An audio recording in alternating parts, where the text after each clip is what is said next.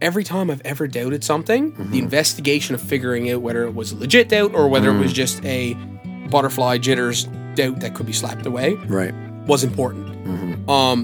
As long as the dismissal of the doubt was not through confirmation bias, which sometimes I find myself falling victim to. Yeah.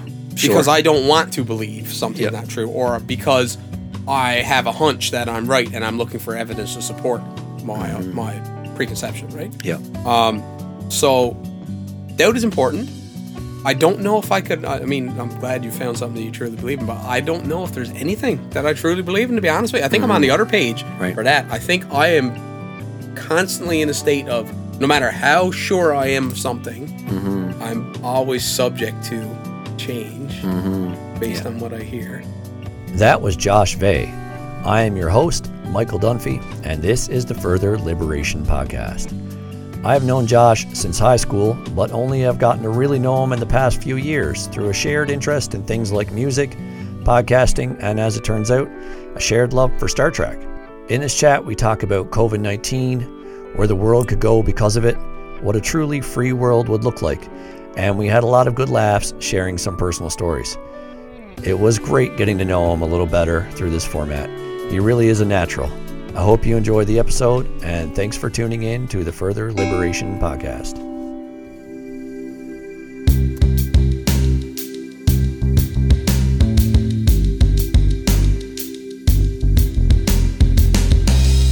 You said you had some things that you wanted to talk about. Was there anything in particular that you wanted to begin with? Well, I guess one of the things that we should probably just, soon have as topical, jump in is like, what do you think of the arse falling out of the world, boy?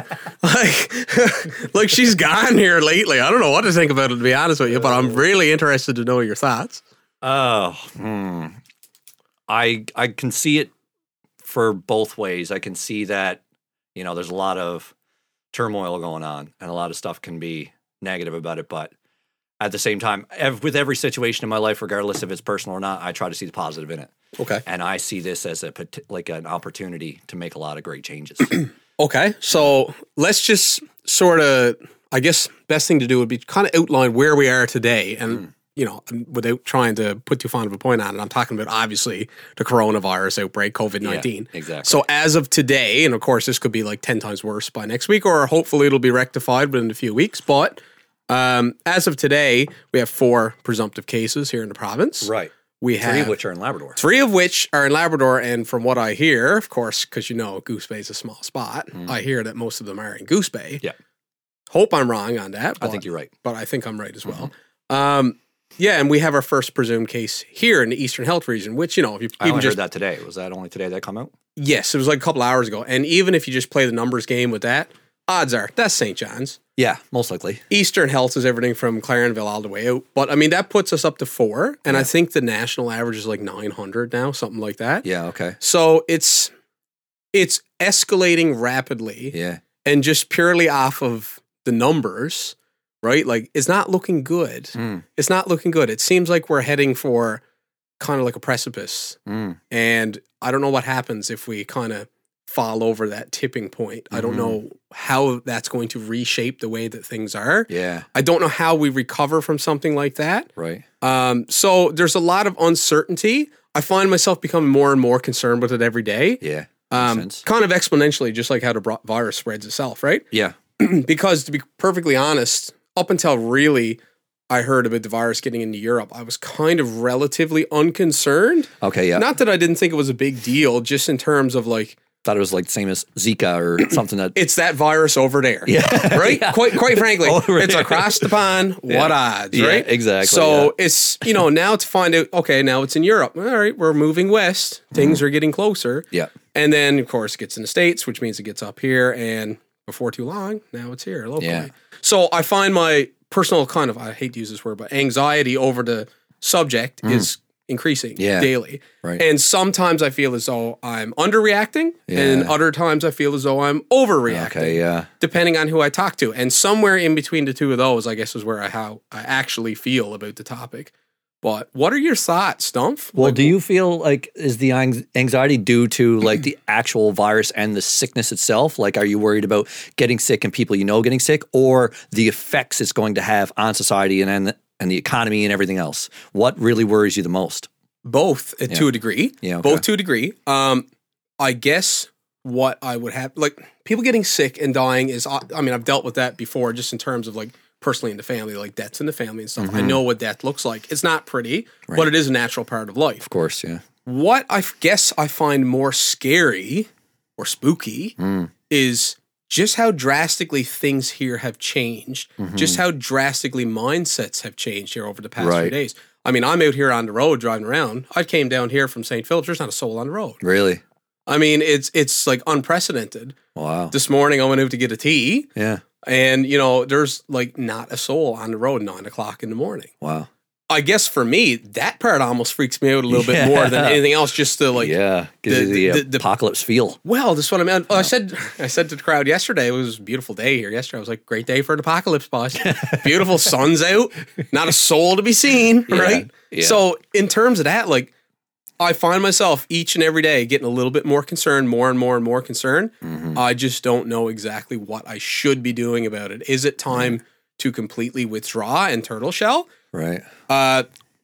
Given the time of the day, sometimes I think, I should probably stay home. Yeah, yeah. Exactly. Then on the other side of things, I'm kind of looking at, okay, well, if I can't mitigate the risk, how do I best mitigate the risk as much as possible? So like me and you aren't exactly cuddling up here now while we're having this conversation, right? Exactly, yeah. So it's the type of thing where should we continue on in somewhat of a level of normacy, or should we completely change our attitudes for an extended period of time or an indefinite period of time, however long it takes? I don't know. I don't know the answer to that.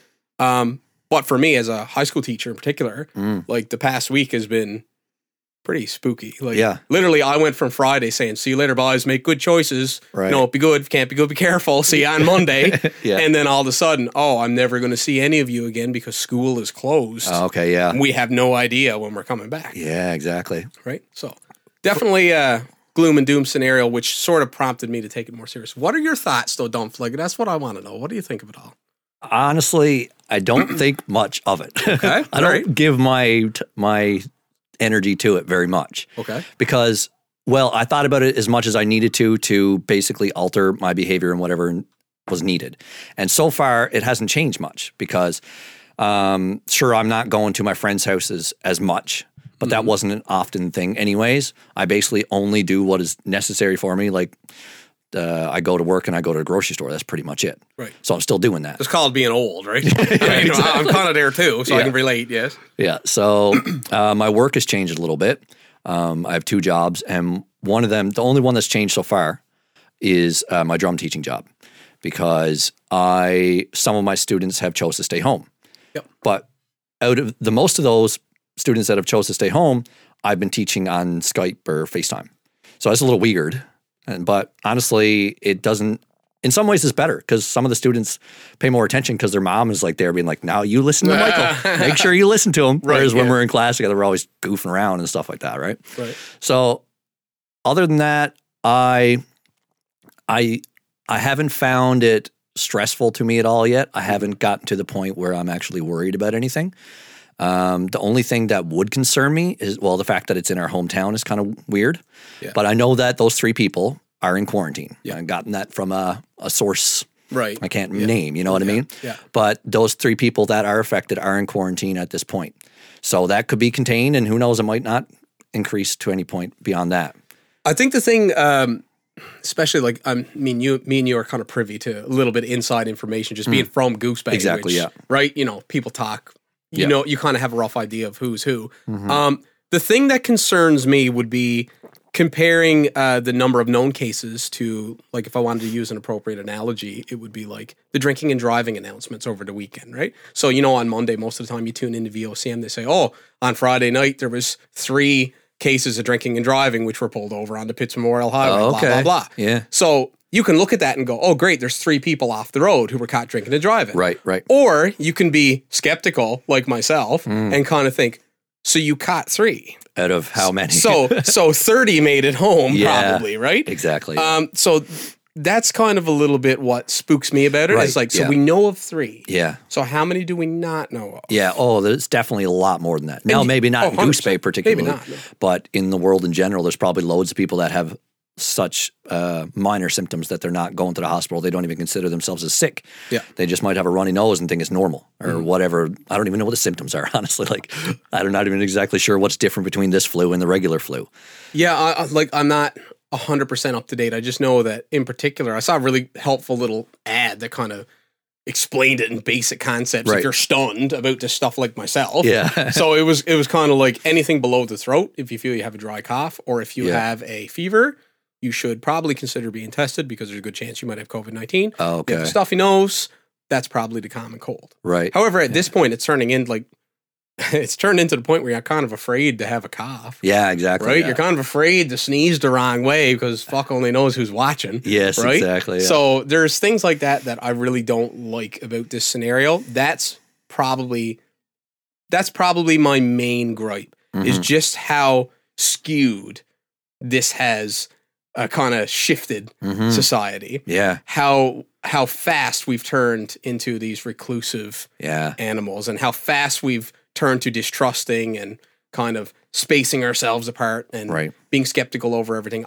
That's the worst of it. Do I think it's necessary? Yeah, a little bit. I'd probably have to say it's Sure. a necessary evil for now. Yeah. But I don't like this feeling. Yeah. It's certainly like, do you remember the H1N1 when we Yeah. were in school, right? Yeah.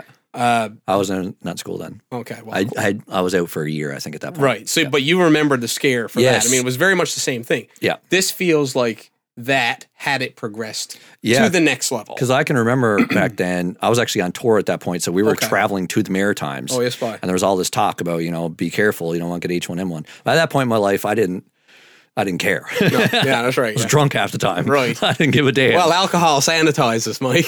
So exactly. I was taking care of myself. Exactly. Taking all the precautions necessary. But yeah, so at that point, I was just like, this will blow over. I'm not worried. It's no big deal. And that seemed to be the case. Like, by the time the tour ended, which is only 10 days, like after the first day or two, I didn't hear anything more about it. It didn't seem to be that intense. But now, normally I wouldn't even consider it that intense. It's just that places are shutting down. The fact that a whole country is in quarantine makes you think a little bit differently about it. Yeah.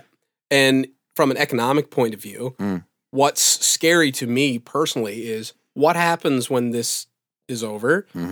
I don't pay a huge lot of attention to the stock market because, quite frankly, that shit is so cryptic. It's like impossible to figure out. But Yeah, just in exactly. terms of I can understand what an economic slowdown is. Right. I think most people can understand that. I think most people can relate to the concept that if Tim Hortons isn't selling any coffee, they're not making any money, which means the boys that are working at Tim's are not getting paid. Yeah. Which means they can't buy groceries, which means co-op can't get their money. You see where I'm going Yeah, with this. exactly. Yeah. So my big question is, what kind of state are we going to be in when this is all over? Like, are we going straight towards another Great Depression here? I mean, not to just kind of spout gloom and doom, but Yeah.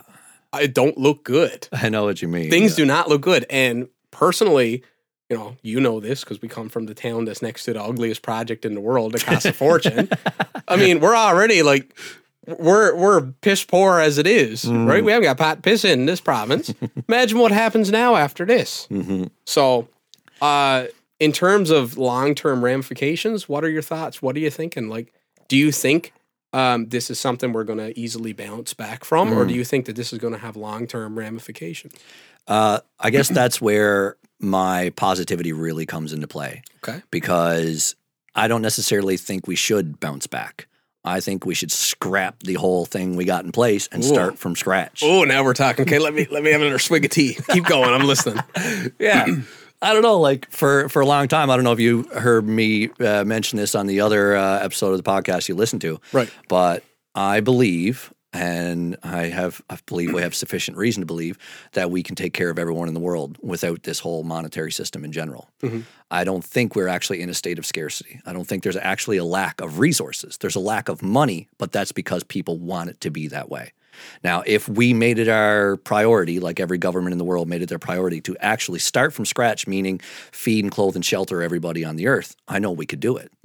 We're not lacking in food. We're not lacking in energy sources. There are industries in place keeping us from doing that because they want to have control and power and whatnot. And that's what's created the situation we're in. And I'm not necessarily saying that somebody deliberately made it that way. I'm saying we evolved from a place where we actually were in scarcity. But then we were so innovative that we came up with all these new ways to take care of each other. But those new ways have been suppressed for years. Just think of like the electric car or something like that. They figured out how to make an electric car many, many years ago. Yeah, in the 80s, I believe, wasn't it? There's a whole documentary on who killed the electric car. Exactly, right? And big industry was like, nope, we can't have that because where's our oil? Where are we going to get our oil profits, essentially? And I think that kind of mentality spans throughout our entire society.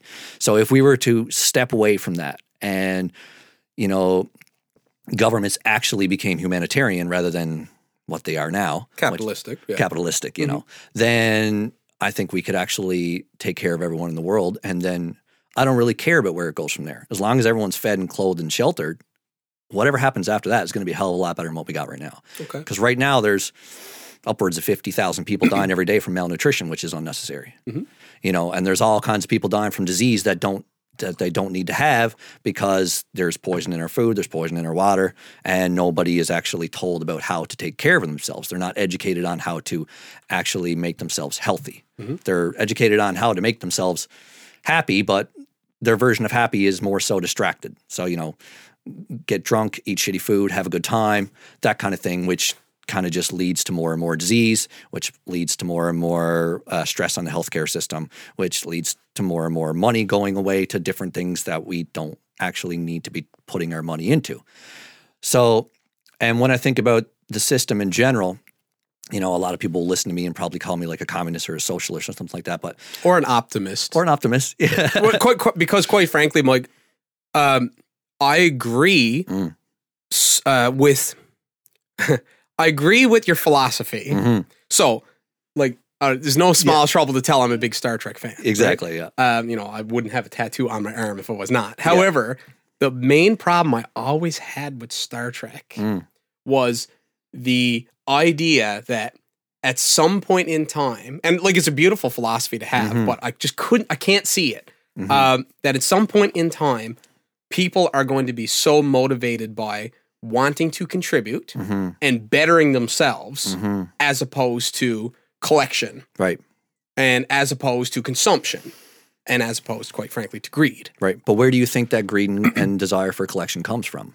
So, as an ideology, greed ultimately comes from necessity for survival, I think. If you really want to break it down to the most basic, analogy, it would be like the squirrel who hoards his nuts. Yeah, sure. Right? Why does the squirrel not take one nut, hide it away, and then know fully well, okay, that's enough to get me through a week. Yeah. When the end of the week is over, I'll go get another one. No, he'll go and he'll hoard 500,000 nuts all over the place and forget half of them so that he got enough to make it through the winter. Exactly, yeah. Why is that? Why is that mindset present in lower order thinking animals? It must be to a degree a survival instinct. Sure. It must be. Yep. So even just thinking off of that kind of angle, I don't know how we pivot from a capitalistic society where people are only ultimately motivated to go out and better themselves in order to make enough money to satisfy their needs. And it's a terrible, terrible shadow to cast on the whole human race, really. Because in general, if there's a lot of people that aren't, but yeah, true. And the big problem I always had with money in particular is that money is just a social construct. It is. And that's the first argument you get from anyone who's of a socialistic mindset or a communistic mindset is they'll say money is a social construct. Yep. Yes, it is. But it's also the only way that we could kind of figure out a universal currency other than just resorting to the barter system, which only works if you have something that I want as well. Yeah. Right? Yep. It's ingenious in a way because we socially programmed the whole race of people to unanimously want something so that our system would function. Yeah. It's ingenious in a way. You might not like the system, but you can sort of admire it for how it came to be, right? Yeah. I don't know how we transfer and how we get to where you want to be. I agree. I think that if someday we could get there, Yeah, sure, it would probably be better for everyone. There's no reason in the world why someone should starve to death because they do not have enough of something that is make-believe. Right, exactly, yeah. That is ridiculous. Make no wonder the fucking aliens have not stopped here and they've just passed on. It's stupid. However, for my like personal day-to-day life, I can't think of a solution that's better to how to make that work.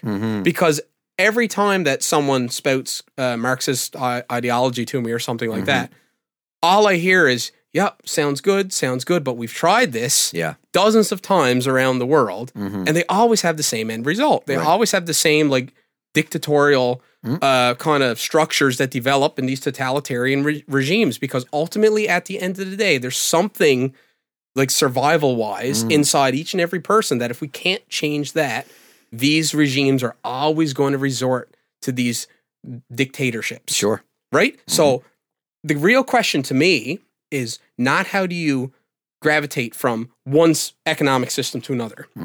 That's not where I think how you solve this problem. How you solve the problem in my mind is how do you change what people want? And to me, I don't know if you can.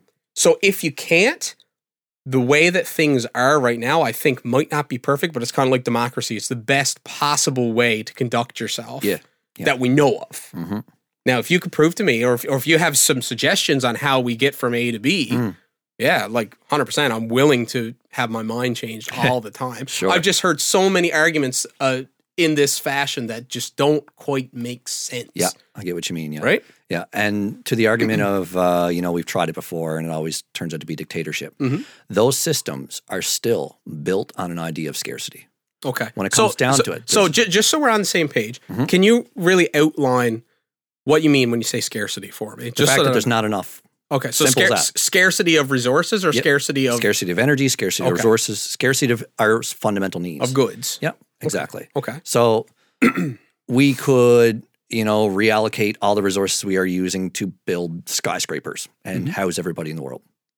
We could reallocate all the resources we are using to grow food for animals to fatten them up and feed everybody in the world. We could reallocate all the resources we're using to burn fossil fuels and instead invest in solar, wind, and geothermal and tidal and give everybody enough energy. Like there's no actual scarcity there. So that survival mechanism that is ingrained in us, that's there. But the way we overcome that is by knowing that it's not necessary anymore. It's not necessary to hoard anymore. If the squirrel knew that there was an unlimited resource of nuts all around him all the time, he wouldn't hoard. And that's where we are. There is enough for all of us all around us all the time, but there are a few select people that have worked for decades, if not hundreds of years, to allocate it towards their families to take care of their loved ones. And I'm not judging anyone. I'd probably do the same if I was in that fear mindset still. I'd be like, I want to take care of my mom. I want to take care of my sister. I want to take care of all these people. So I'm going to make enough money, and I don't care who else is within lack because I need to feed my family. Yeah, the will to provide. Right? Exactly, right? Okay. And I think that's ingrained in us as well. And I'm not saying it isn't necessary, but at this point where we actually can be aware that there is enough to go around, that would change everything. Because the only reason why we gravitate towards dictatorships in those situations is because we're like, okay, we're going to give everyone the same amount, but we still, like the people in the dictators, like, well, we only have this much, so we got to ration you guys. We can only give you this much, and we can only give you that much. It's equal, but it's the same amount. Now, that doesn't work when you're based on scarcity, but we have the technology to grow food all over the world. We could do like vertical farming and stuff like that. We could have enough food for everyone overnight if we truly wanted to. We could have the energy systems in place to heat everyone's house overnight if we truly wanted to. Now, I don't know if it would actually be overnight, but you know what I mean. I hear what you're saying. Okay. But that's the main idea that keeps us going back to those kinds of systems is the fact that there's not enough to go around. But that's inherently untrue. Like when you actually look at it, it's not the actual amount of resources that is the issue. The earth provides more than enough than we need to take care of everybody on it. But like I said, some people have hoarded it all for themselves so they can take care of themselves and their loved ones and prosper in their way, and they're willing to sacrifice the lives of others to put themselves in that position. So it's the only thing we really need to do is understand that that's untrue. The fact, and therein lies the problem, I think. Therein lies the problem. So if you could do so I'll assume for now, let's make the assumption that where you want to go with this is, let's just say that society got on board and said, yep, this is a good idea. right. The middle class has all agreed. We've all come together and we've decided that, yeah, this sounds good. We want to move in this direction. Right. How you get there is always where I find we're in the woods. Okay? Because there's never been an approach yet that I've heard of how to transition from a capitalistic hoarding society to an equal distribution of goods and services across the board. I've never heard a good argument for how do we get from there to there without taking from someone. Somebody has to lose. And the way that the system is set up, it's kind of a meritocracy in a way. I mean, the oil tycoon can argue to you, well, the reason why I'm worth $4 billion because, I started going from door to door, knocking, selling oil. And next thing you know, I had 3 or 4 trucks. Next thing you know, I had 3 or 4 ships. I may or may not be referencing someone from our hometown, but you know what I mean, right? Okay. It's the type of thing where, yeah, I can understand that. Yeah, definitely. You built an empire, and now somebody wants to take it away from you. Yeah, sure. So how do you get where you want to be? And I don't mean you specifically, but how do you get to this utopian ideology without taking from those people?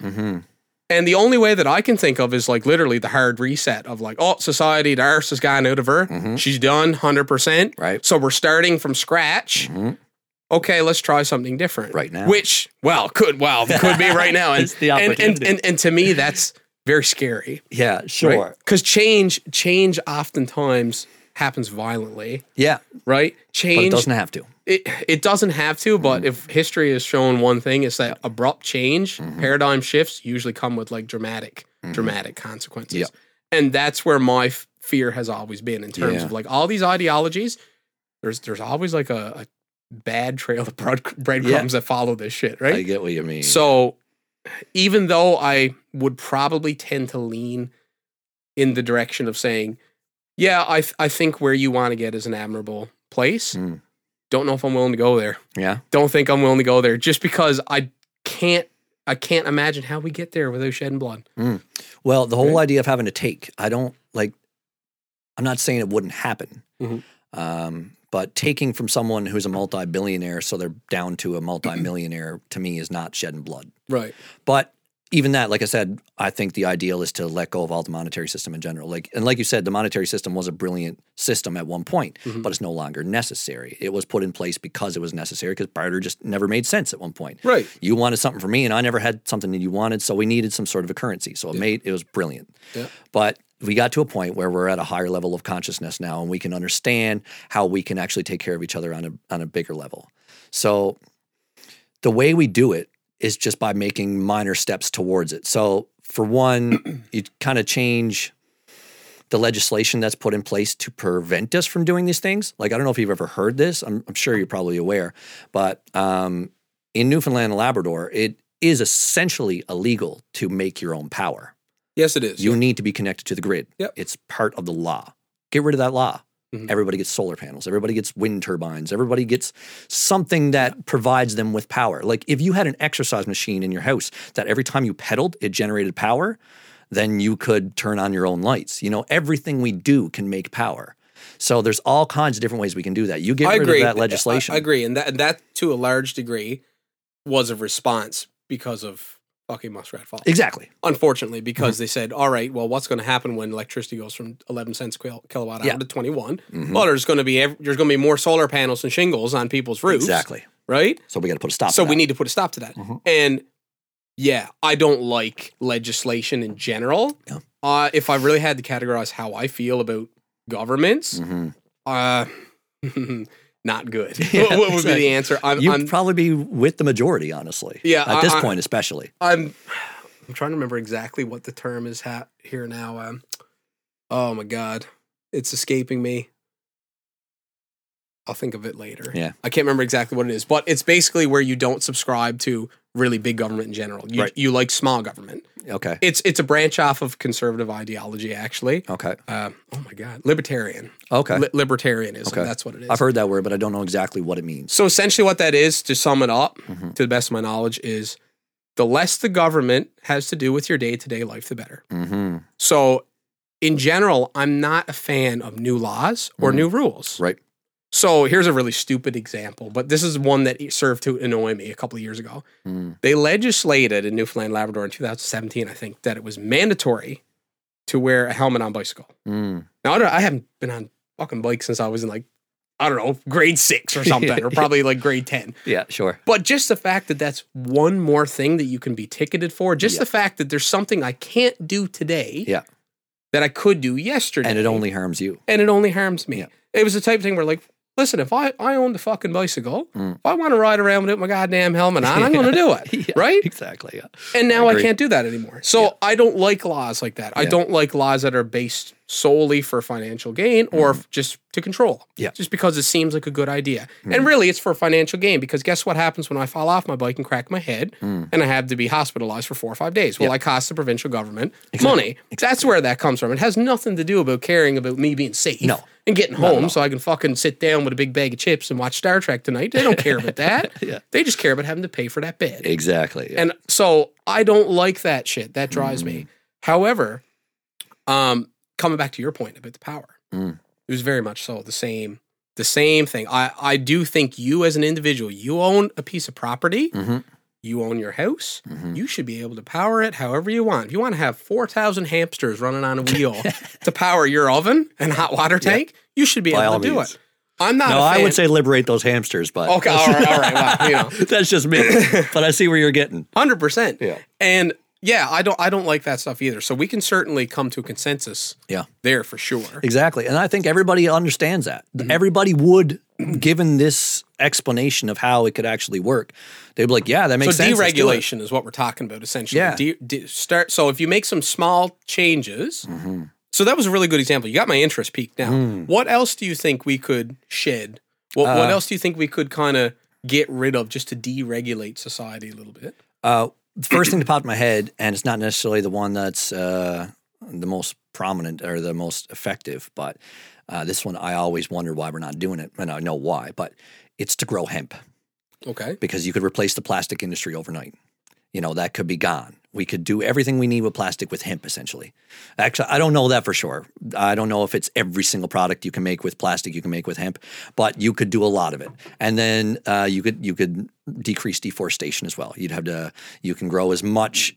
You could grow the amount of paper you can make with the amount of trees you can make is far greater. Like you would need far more trees to make the same amount of paper you would with hemp. And trees take decades, if not 50 to 100 years to grow. Right. Whereas hemp takes like a couple months. You know what I mean? So, and then there's so many industries that would fall because if hemp was in place. And then there's concrete and stuff like that. So you wouldn't have to drill into the earth and take out other minerals and whatnot. So that's one way. My mind is not really coming up with every solution, but let's see if, like, do you have... So little changes to make a ripple. Yeah. And, like, there's so many industries that are in place that could be affected if you just support other industries that are doing these things that are actually saving the world. You know, give your money to the industries, you know, donate to an industry or something like that actually works on, you know, a sustainable energy resource rather than fossil fuels or something like that. There's so many different ways you can do that. So like the 3 main categories, like I said, are feeding, clothing, and sheltering. So that's the main thing that we all need. We all need heat. Well, not everybody, but like in our part of the world, we do. 100%. We would die if we never had heat. Yeah. And everybody would die if they never had food.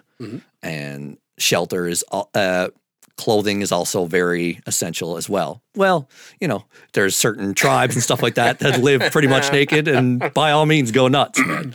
But with our current mentality and our ideas around the body and how it shouldn't be exposed and stuff like that would take a little bit of another type of consciousness shift to get people used to seeing naked bodies everywhere. A paradigm shift, I think. Exactly. There you go. In terms of just kind of transitioning into that type of society, I don't know. Like, I agree in a sense of like, is it doable? Yes. Do I think we really understand how to maintain the level of the capitalistic system we have going today. I think we don't, but think we do, if that makes sense. Oh, we think. I think we don't actually know how to control it. People think we do. But people are under the impression that we do. Yeah. So by no means do I kind of want to mince words here over like what type of like what your socialistic belief is and what mine is. But personally, myself, I would call myself a capitalist for the reason I explained earlier, because I don't know what else to do. Right. Exactly. But I'm willing to listen. Yep. However, when it comes to just in general, like transitioning away from a known system of how we get our groceries, how we get our goods and services, how you buy your flour up to Walmart or something like that.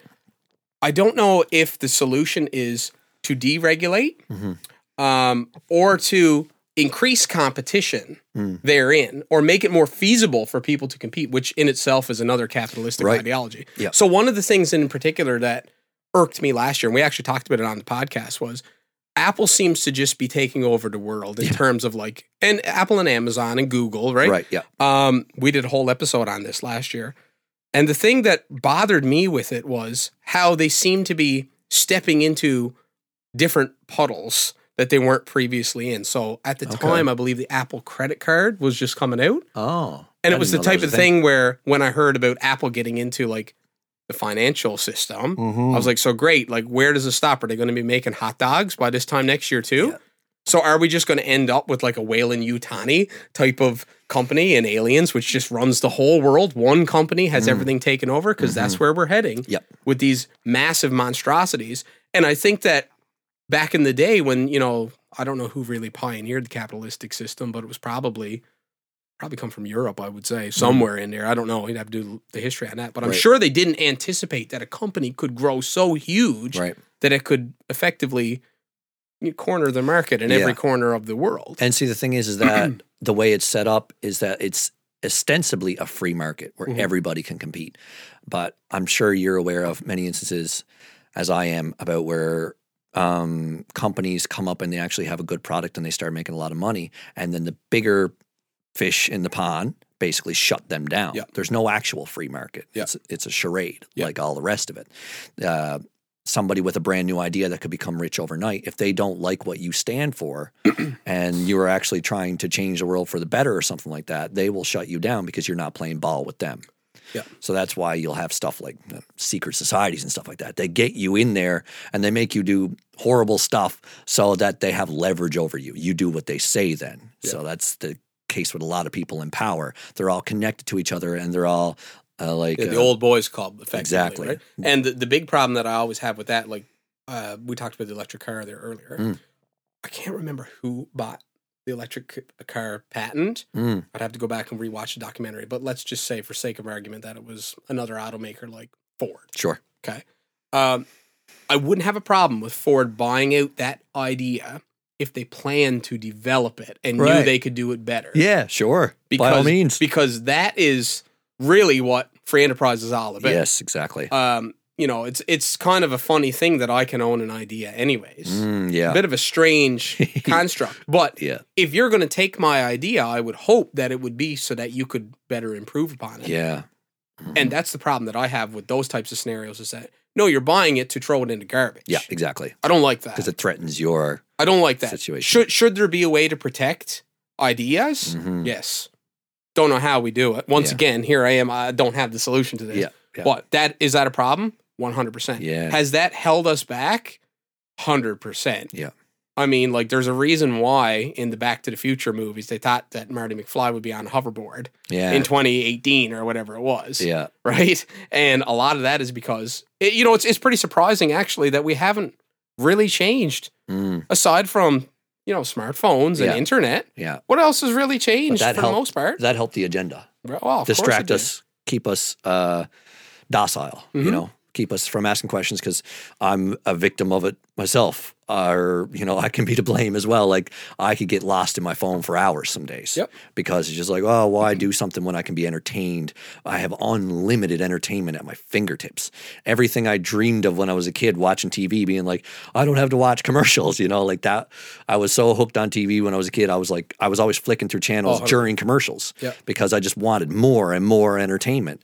So then, I used to imagine back then something like a smartphone where you would have unlimited. You could watch any show you want at any time. So now that we have that power, everybody's so hooked on it. And it makes sense that you would be, because you don't want to look outside at what's going on.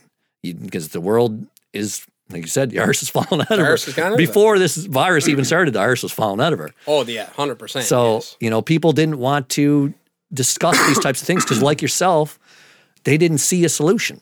Mm-hmm. But the solution is to just make the institutions that are in place, make it their priority to actually be humanitarian, makes it so they actually take care of all the people, because that can be done. Mm-hmm. And if we start moving towards that, then who knows where we'll go from there. So how do you change a global mindset to get people on board with a similar ideology when you have so many different places in the world, these countries in general, that are built on the fact that they have, the reason why borders exist is because we have different ideologies, right? Mm-hmm. Yep. So in order to get there, wouldn't you almost have to have like a global unity, which, or at least the majority. Don't know how we get there either, right? Exactly. I see the merit in what you're saying for sure. I just don't know. I don't know how we get there. I don't know how we get there without, to erase those borders so that we can get one country, the United States of the world, or the Canada of the world, whatever you want to call it. Earth, whatever. In order to get to Earth, all-encompassing, United Earth, like in Star Trek, you got to erase a lot of lines. Yeah. Erasing a lot of lines means erasing a lot of people, unfortunately. Not necessarily.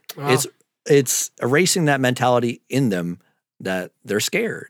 And most people are scared because they don't know where their next dollar's coming from. True. But how do you modify like a country like China, for example? Supposedly a communistic society. Not really. It's kind of a quasi dictatorship mixed with the more admirable parts of capitalism, right? The parts we want, but without the control that kind of necessitates for that whole system to function, without real, true free enterprise. We're just kind of adopted into our own Chinese capitalistic society. That's really communism, but whatever. How do you deal with a country like that? That the last thing in the world they would ever want to do would be to relinquish any ideology that they currently hold. And in fact, they go more than out of their way to try to suppress the spread of new ideas. Right. How do you get say effectively 1/6 of the world's population on board, right? I would say that the leaders and the people in power over there are the ones that'll be hard to change. But the people in general know that their conditions are not great. And if you can offer them something better, if somehow it was made possible for this type of community we're professing here to buy an island or something like that and start this whole society, and we'd be like, our borders are open, come here, we grow enough food for everyone, and so on and so forth. Obviously, we'll have to expand outward, but the point is to start doing it so people can see that it's possible. And what's different nowadays than what was different 100 years ago when people started trying these systems of, like with Marxism and stuff like that, the reason why it didn't work is because we never had a global community the way we do now. We can talk to everyone now.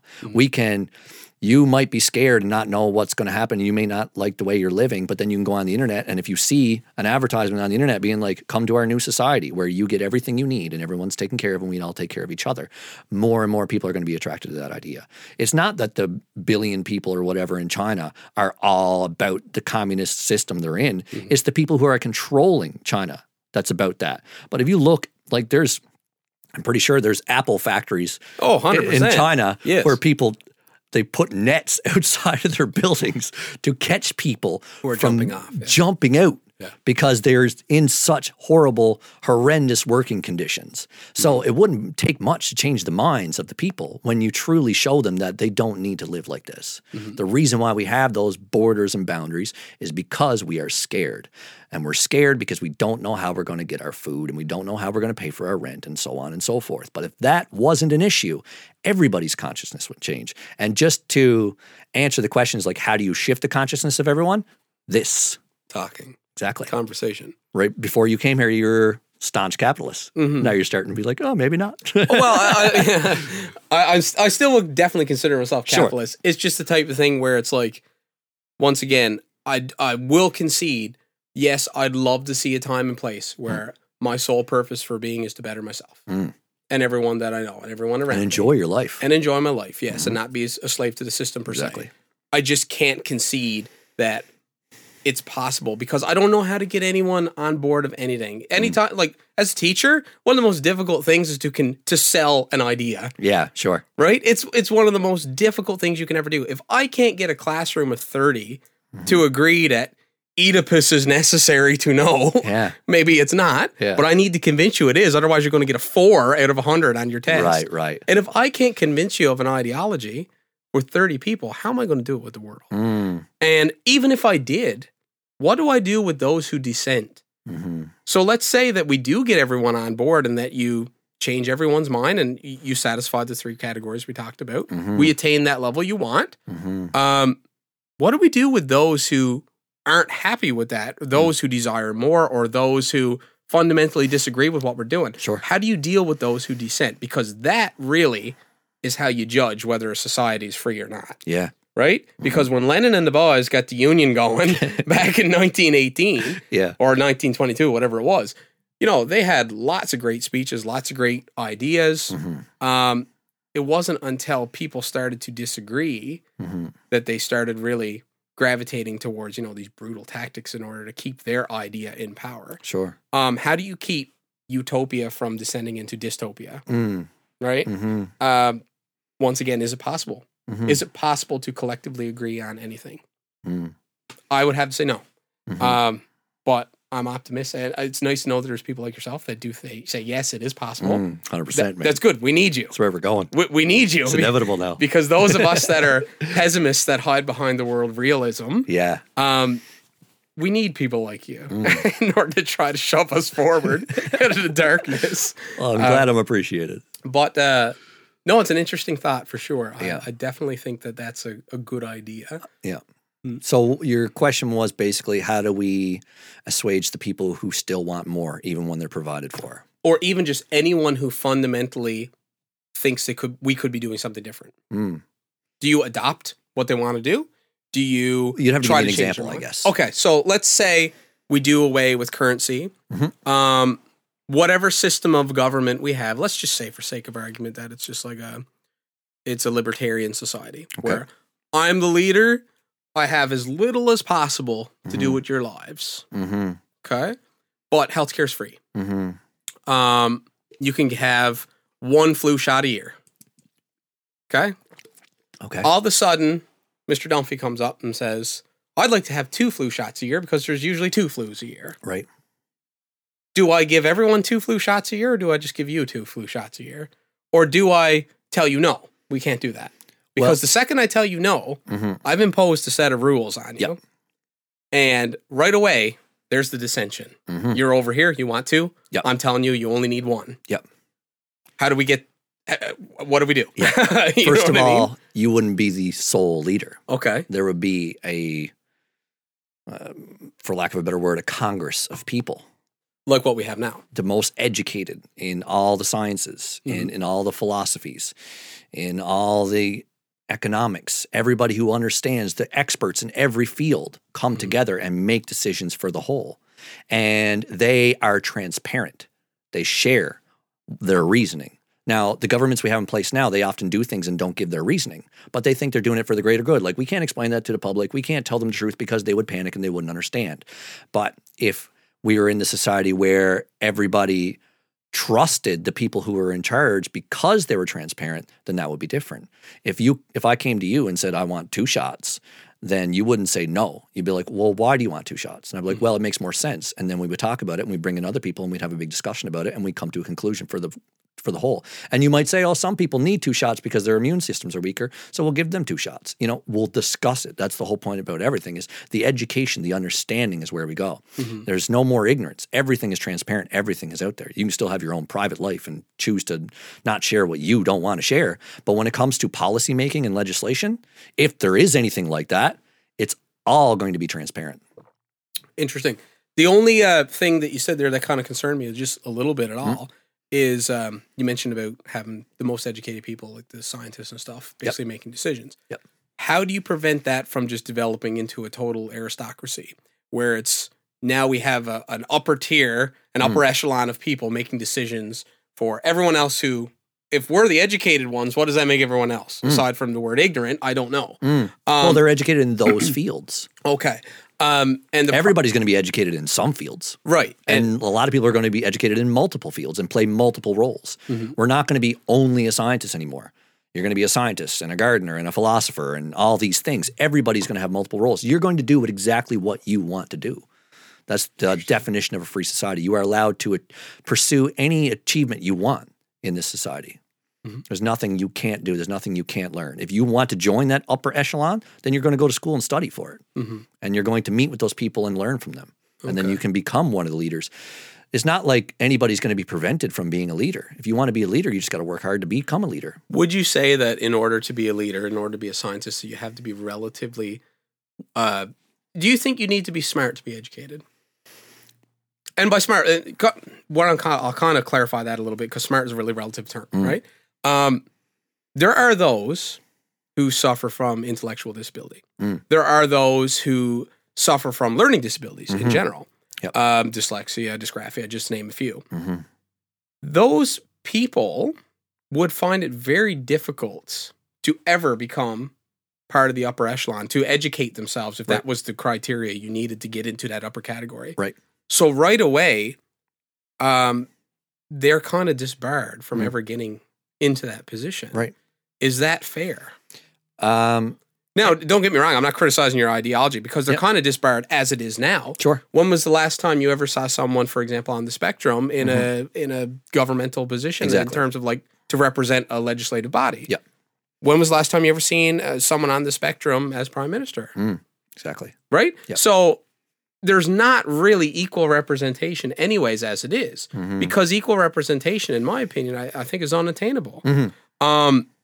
So in this case where we're talking about if education is the key in order to become a leader or part of a collective that leads, how do we change our definition of what educated is in order to encompass everyone? What do you think? Well, everyone's going to be educated. It depends on what you're educated on. If you're dyslexic or something like that, you may have trouble reading, but you can still learn a multitude of different skills.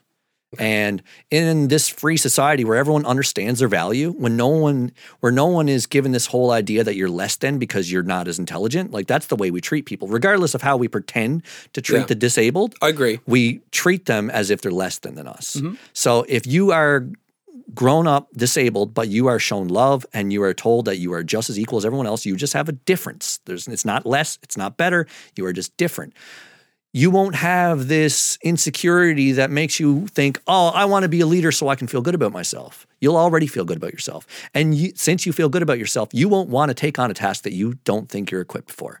Like, for an example, if you're dyslexic and you have... So we're talking about eliminating inadequacy. Yeah. Is what you're talking about. Essentially. The feeling of, I feel inadequate because of this. Yeah. Okay. I'm just mentally seeing where this is going. Exactly, yeah. So if you are dyslexic and you want to be a scientist, but you have trouble reading, then somebody will help you improve that. But I don't think there's a boundary, like you're dyslexic and that's it, there's no fixing it. I think it's a matter of training. I actually somebody gave me a book a few years ago on dyslexia and other learning abilities, and I read it, and it only showed me what I already thought. And then a lot of these disabilities can be improved, if not completely eradicated, with the right attention. And so I've noticed this tendency in myself, and this is why I had this idea, is because sometimes when I'm reading a book, if I'm in a more frantic state and I want to get to the next paragraph or something like that, I'll notice that I read a sentence with the words switched around. Sure. And then I'm like, oh, wait, that was wrong. And I'll go back.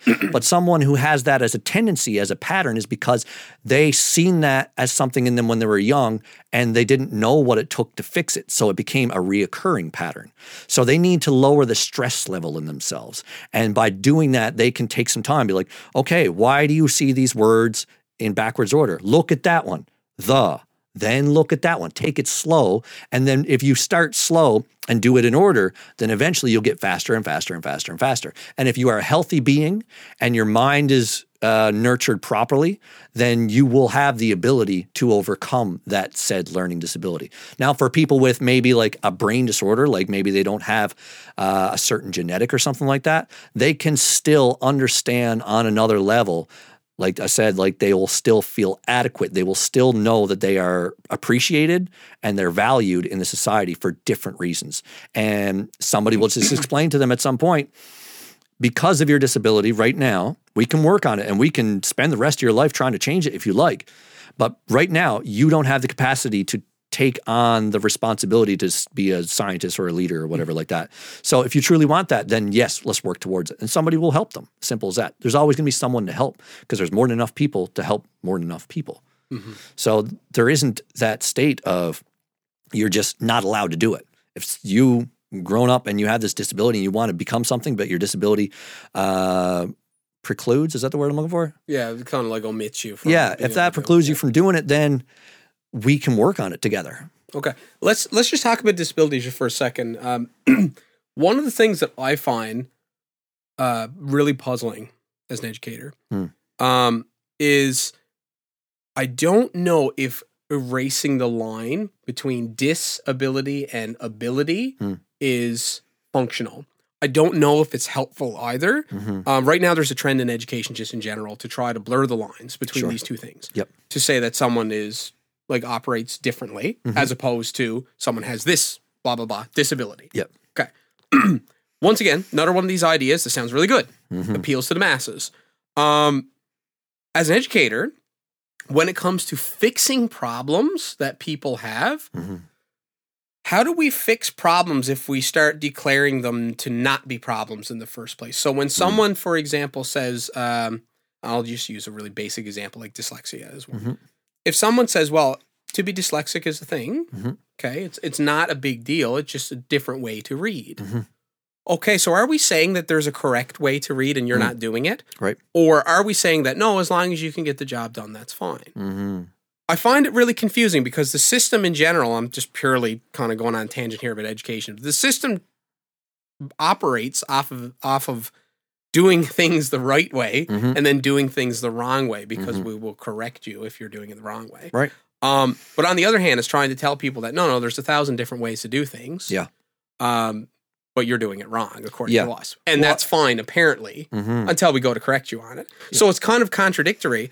I don't know if it's constructive to tell someone who, I don't know, has a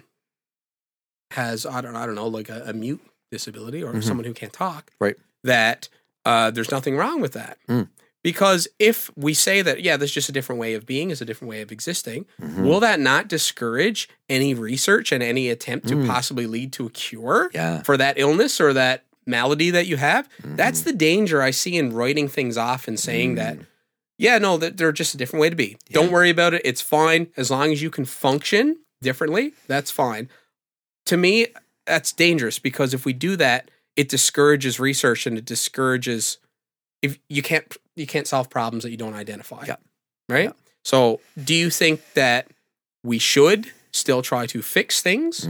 Or do you think that we should adopt everything into a new norm and kind of try to be inclusive overall? Because that's the term we're really talking about here is just inclusion in general, right? What do you think? Well, first of all, it would be correct and incorrect, not right and wrong. Right. If you're a mute and you're perfectly happy being a mute and you can live your life and you're doing what you like to do and you're fulfilled in what you are doing, then by all means, you don't ever have to talk.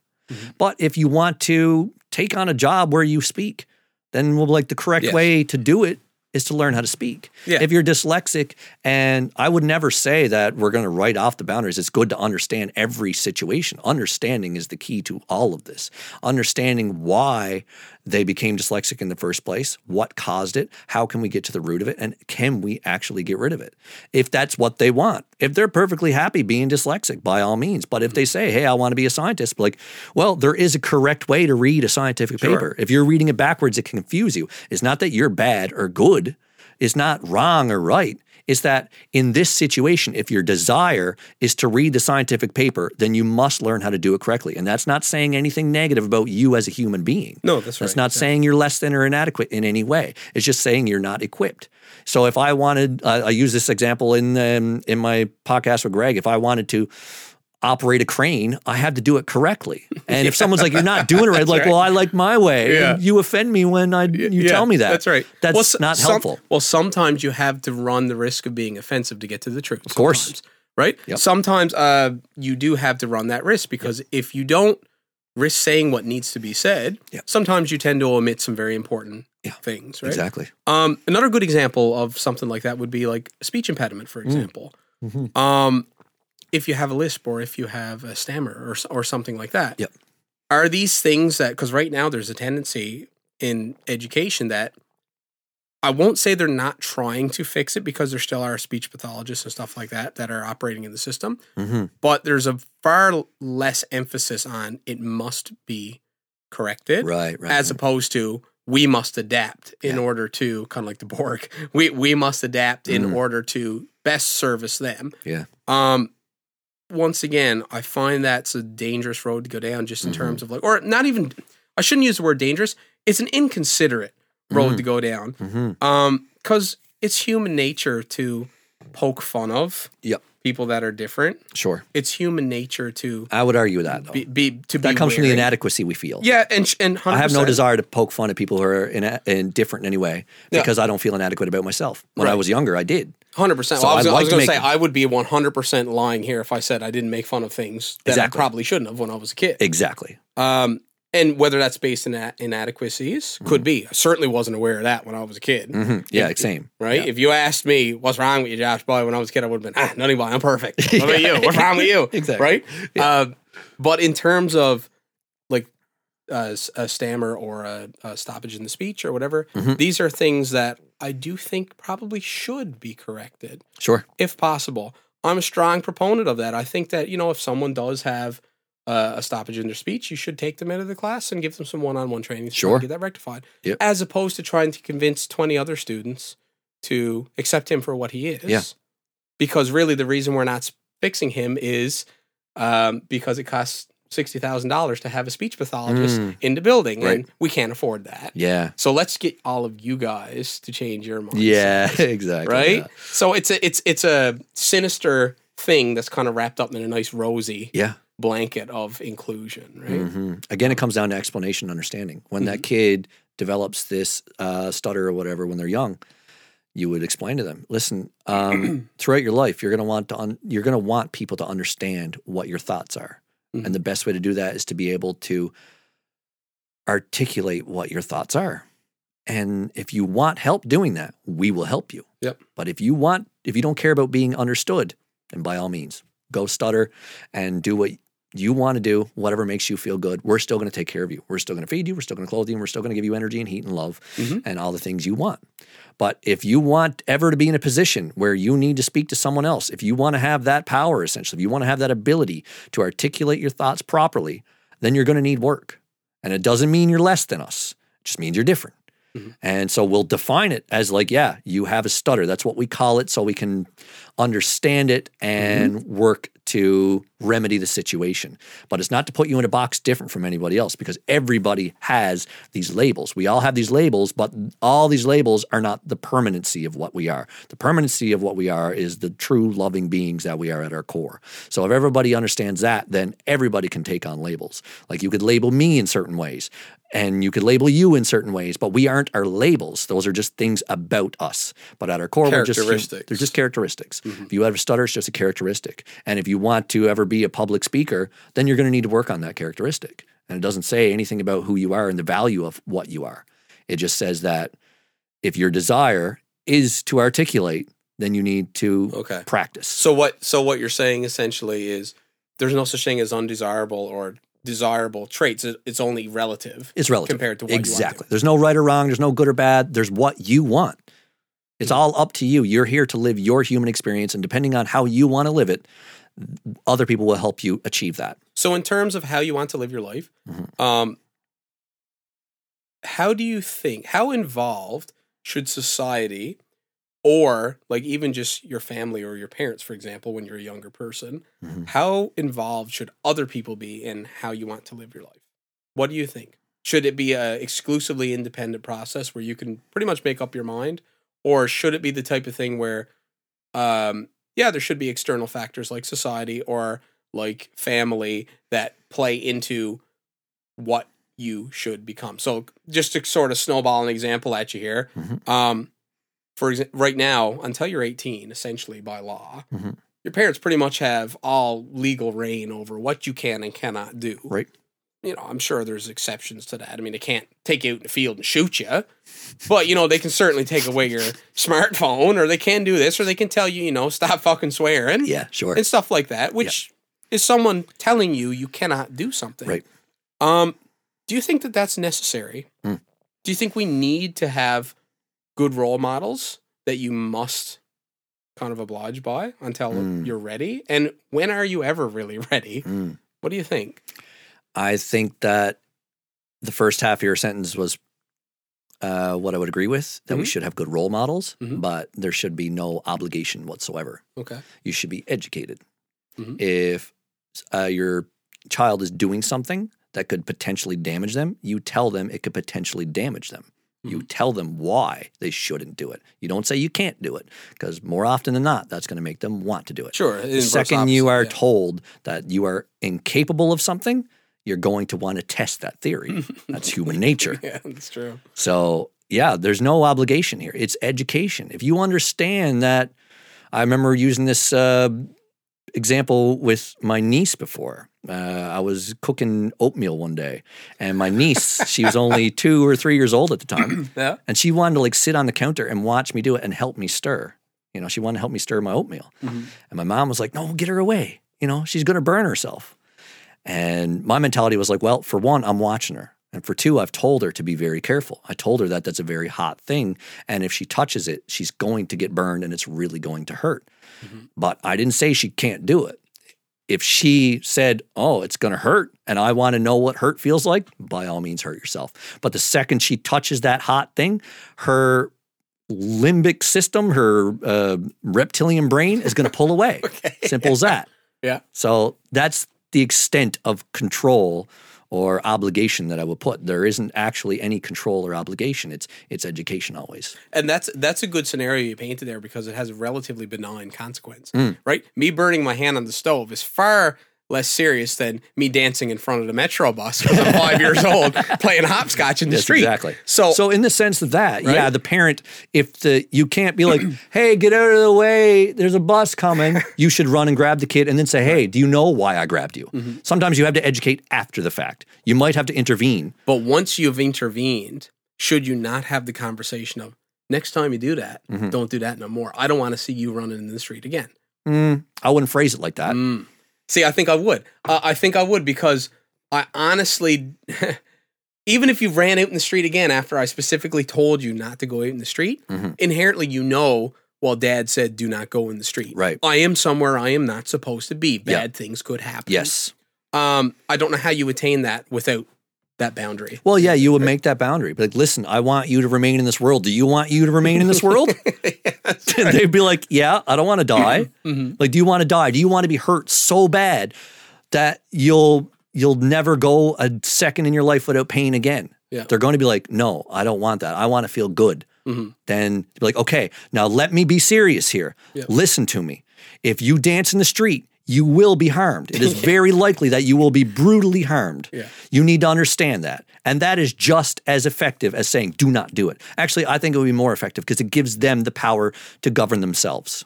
And that's what we need to give the children, because if they don't start learning that power to govern themselves, then they're going to rebel. If you make all the rules, they're going to start testing their boundaries. But if you say, you get to decide your boundaries, but I'm going to tell you about these boundaries. I'm going to say that I never go in the street because I don't want a broken leg. I don't want a broken back. I don't want to be hooked up to tubes for the rest of my life, and I don't want to die. So that's why I don't do it. So I'm not ever going to go in the street, ever. When there's vehicles coming, I'm always going to look both ways. You educate, they understand, they will refrain from doing it. Because at the end of the day, it's fear that controls. Whether it's the fear of your dad getting mad at you or the fear of getting hit by a bus, it's the fear that controls. 100%. So rather than being like, don't you ever do that again or dad's going to be so mad, or you say, listen, if you do that, I'm going to be so sad because you're gone, or you're going to hurt, and you're going to be sad and you're going to be upset because you're hurt, or you're going to be dead. Do you want that? And they're going to say no. And then that's going to be it. So fear of consequence. Yeah. So could we agree that consequences are an unfortunate necessity in a society? Do you need consequences? I guess so. Like sometimes it's necessary to learn certain things. Yeah. Yeah. They might not understand from just it being spoken to them. And like in the case of somebody not knowing the language very well, if they had a disability and they couldn't understand English or any other language for that matter, if they didn't have a language, like if you were trying to teach a chimpanzee not to go in the street, then you would have to do it a different way than saying, listen, don't go in the street, because he's not going to listen to you. He don't understand you. Yeah. You're going to have to do it a different way. You're going to have to maybe put him in the street, hit him a little bit. Softly. Little love tap. Feel like this, Right. like, you know, like when a dog does something you don't want them to do, other dogs, even in other packs, will bite them on the neck just a little bit to give them a little shock, to be like, that hurt. And then the dog will stop doing it. For people that don't understand language and you can explain to them with words, that's the kind of measures you have to take. Yeah. And it's not cruel to bite a dog on the neck. Like you look at Cesar Millan, that's how he does it. He gives him a little pinch. He goes, and that's communication. Exactly. That's what it is. It is communication. You know, it's nonverbal cues. It's communication and education. Yeah. So interesting. Just want to pivot there for a little quick second onto another topic that I want your opinion on. It kind of feels like I'm interviewing you. Feel free to ask me anything. But, one of the most relevant things we were talking about, disabilities or differences, whatever you want to call it. One of the more prevalent subjects that I've encountered time and time again that I don't seem to remember existing at least anywhere near the level when we were younger as it is today is topic of anxiety. I'd love to know what your thoughts are about just like society and anxiety, and why is it so prevalent in our youth here today? What is going on? What do you think is causing? I mean, every second person I talk to has anxiety on some level today. I don't seem to remember that word ever really existing when I was a kid. Anxiety was having a date on Friday, right? And trying to find a ride to the Arcturus Theater for a 18-plus movie and you're 14. Yeah. That was anxiety. But it was the onset of an upcoming event. Right. That gave you anxiety. Yeah. Or like anxiety before a test. Once the test was done, off you were, anxiety was gone. So what are your thoughts in terms of like, what's changed? I think a big part of it, not the only part, but a big part is the way we are entertained. Okay. The way we are subdued by our distractions, our smartphones and stuff like that, where you're constantly in a state of entertainment, you're constantly getting some sort of gratification. And when you are not, you want it. I agree. Right? So there's no peace. There's no downtime. There's no...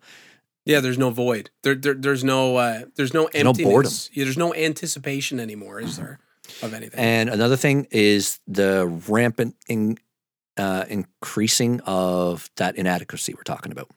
Everybody feels like they need to prove themselves these days. When we're young, it was different.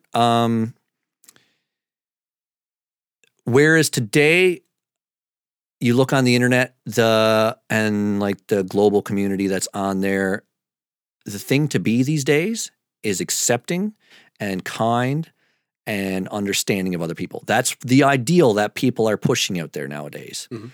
So we all care more about what other people think about us.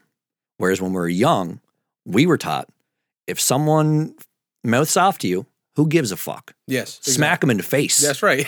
Yeah, it was very much an action-reaction approach. We were trained to take pride in ourselves and be like, I don't give a fuck about anyone.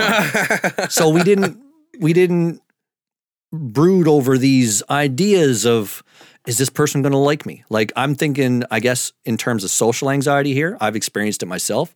And like you said, I didn't know the word. Like, I knew what anxiety meant, but I guess I would have been more inclined to use the word just anxious. Like, I was anxious at that party. Yes. So this is the large problem that I take, the umbrage that I have with this whole generalized anxiety kind of pasting of the world. Yeah. Anxiety to me is not a word that should be used lightly because I believe it's an emotional state. Every time I've ever experienced anxiety in my life, it's always been a precursor to an upcoming event. Right. Always. And I think it's important. It's important to keep that definition there to some degree because otherwise we might be omitting something else that could be wrong with you. To me, if I were to feel the way that I would feel going into my grade 12 public exam, if I felt that all the time, to me, I don't want to be told that that's just anxiety. Right. I would like to know what is actually wrong because I don't want it to be explained away. Exactly. I would like for you to do some digging and find out, is there actually something chemically wrong with my brain to feel this way? Is there an imbalance here? And if so, might it be something more severe than just plain old anxiety? Yeah, exactly. That's the fear that I have with anxiety because I'm seeing way too many people just carbon copies of this anxiety diagnosis. And it disturbs me. It disturbs me because people are smart and people have figured out how to use it as a shield to avoid things they don't like. Right. Exactly. And provide you with an explanation for why they don't like it that you can't argue. And I don't like that personally. As you know, if somebody tells me in school, sir, sorry, I can't write my math test because I have anxiety, right? I can't do a 10 multiple choice math quiz, but yet I can go to motor vehicle and get my license, no problem. Well, that doesn't add up to me because one of the most stressful things in your young adult life is doing your road test. Right. I almost cleaved in two. The night before my road test, I was that anxious. Right? Yeah. But we figured out a way to basically dismiss things we don't want to do or that we don't like and avoid it. Yeah. And people have become accepting of that. And I don't like it because, quite frankly, when we were growing up, you probably would have been given a little kick in the arse verbally and said, listen now, you know, leave your nerves at home. Quite frankly, it needs to be done. Yeah. So go do it. Yeah, exactly. We shouldn't try to modify the system in order to soften it because life is hard. Yeah. Right? I think there's been a trend towards softening people in a harder and harder world. I think the world is getting harder in a lot of ways. Yeah. Statistically, people our age are having more and more of a difficult time getting to where we want to be. Doesn't matter where you want to be, just getting there seems to be more difficult now than ever 100%. for a variety of reasons. And I don't think it's constructive. I don't think it's constructive at all to tell people that it's okay to just be anxious. It's okay to have this. It's okay to have that. Well, these are things that are really not going to help you. They're going to inhibit you as you get older. And by lying to you, I don't think I'm doing you any favors. Right? I agree. Yeah. The way you said it's being diagnosed and it's a state of being. Yeah. People kind of accept that as a part of them as if it's something they can't change. And that's a defeatist attitude. That's the issue. Because I can tell you, even though I was never diagnosed, if I had ever gone to a doctor growing up, a psychologist or whatever, I would have been diagnosed with ADHD. Sure. Or not necessarily ADHD because I was not hyper. I was lazy as hell. But I could not pay attention. It was so hard for me to pay attention. And now I can. But you know why? I asked that question. Why the fuck can't I pay attention? What is so hard for me? Why can't I sit down and read a book? Why is it so hard for me? Like I would read when I was younger. From grade 7 to grade 12, I read one book I was required to. Bridge to Terabithia. And the only reason why I did is because we did the majority of the reading. We had that in Goose Bay? Sweet Lord. I didn't even know that. You didn't know that? You didn't read that? I didn't read that one. Oh, okay. I must have been in bonk class, I guess. I never had that one. Well, you're a couple years behind me, too. That was grade 7 for me. Okay, yes, boy. That was the first one I ever read, the only one I ever read. Yeah. Because every time I made an attempt at reading a book, I would read a paragraph and process none of it because my mind was somewhere else all the time. And in my personal case, I linked that to my need for some sort of gratification all the time. Like I said, I was a TV addict when I was young. I was either out playing with my friends, having a laugh, or I was home flicking through channels. Yep. And the time I was doing my homework, it was always a struggle for me. Up until grade 6, it was easy because I absorbed everything in class and it was simple concepts and it came easy to me. But grade 7, it got a little bit more difficult. And I went from a 98% average student in grade 6 to like a 75 in grade 7, and it went down and down and down until it was the 50s and 60s in grade 12 because I just found it more difficult every year because I was always something going on in my head. A lot of it was anxiety. A lot of it was depression, even though I would have never said that either. But all these things were constantly ongoing. There was always something of paramount importance to me rather than school. School, I never cared about school on that level because... Ironically, I never did either. Yeah. quite frankly, I never did either at the time. Yeah. So there was a lot of factors at play in why I had ADD. And I was able to figure that out. I realized it was because I required constant entertainment. So I wondered why I required that. And I was like, well, I don't like being alone with my own thoughts. I'm like, why don't I like being alone with my own thoughts? Well, I don't like myself. Why don't I like myself? I asked all these questions. I got to the root of the problem, found out a lot about myself, that I was harboring shame and not humility. What's the word I'm looking for? Well, when you're humiliated, you know what I mean? Yeah. But like embarrassment. Yeah. I was always fearing that I was going to be embarrassed or humiliated by my peers or picked on by my peers because I was beat up a lot by my friends when I was young. So I was constantly in a state of fear. So in this constant state of fear, I wanted distraction from that fear. So I turned to TV and to movies and to the computer and to my friends and to eating food that gave me pleasure and all these things that constantly kept my mind off it. Oh, yeah. But when I actually sat down, when I go to bed as a recovering McDonald's addict, I can totally relate to that 100%. That's awesome. So I think that was a big factor for me in my mental illness. I was mentally ill, but it's not something that's not changeable. Yeah.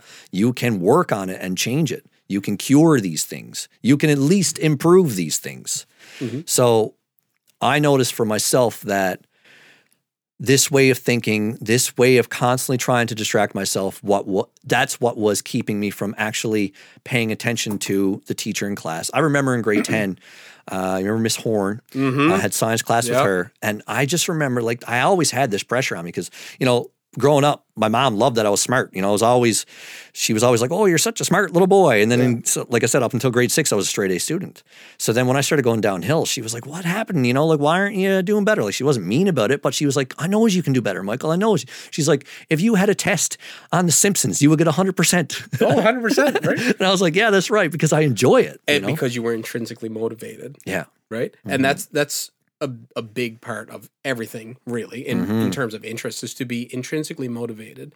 Coming back to just in terms of how you dealt with your own inadequacies, I think it's really important to do what you did. And that's part of my belief on how to combat this anxiety overload that's going on.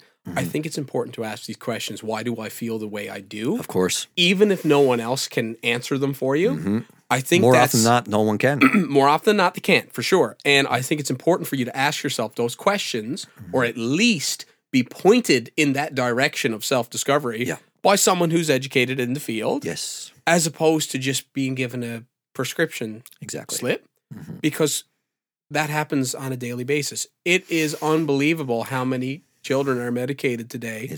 I read a recent survey that said 1 in 3. That's crazy. I mean, I knew one kid in grade 9 who had ADD medication. I don't know if there was more. There was but one. I knew of one. Yeah, there's one out of that the I can 90 remember people in my as well. class. Yep. There was one. And let's even assume that there was 10. Still, like, it's nowhere near 1 in 9, yeah, right? Exactly. It's nowhere near that. Yeah. Is that because we're trying to help people, or is that because there's a problem, we don't know what to do with it, shut them up? Well, I think it's both. If that's the response, that's a sad reflection on us as a society. Just, here you go, eat that. Shut I think up, it's our right? generation not knowing how to deal with these situations, and so therefore they don't know how to deal with it with their children. And the society around them says, well, maybe they need to be medicated. And they're like, oh, maybe they don't. Maybe they do. They don't understand this level of understanding themselves. Yeah. So that's what they turn to. Like everyone believes that whole diagnosis of anxiety or depression are just normal things. Yeah. They're normal in the sense that they're common, but they're not our natural state.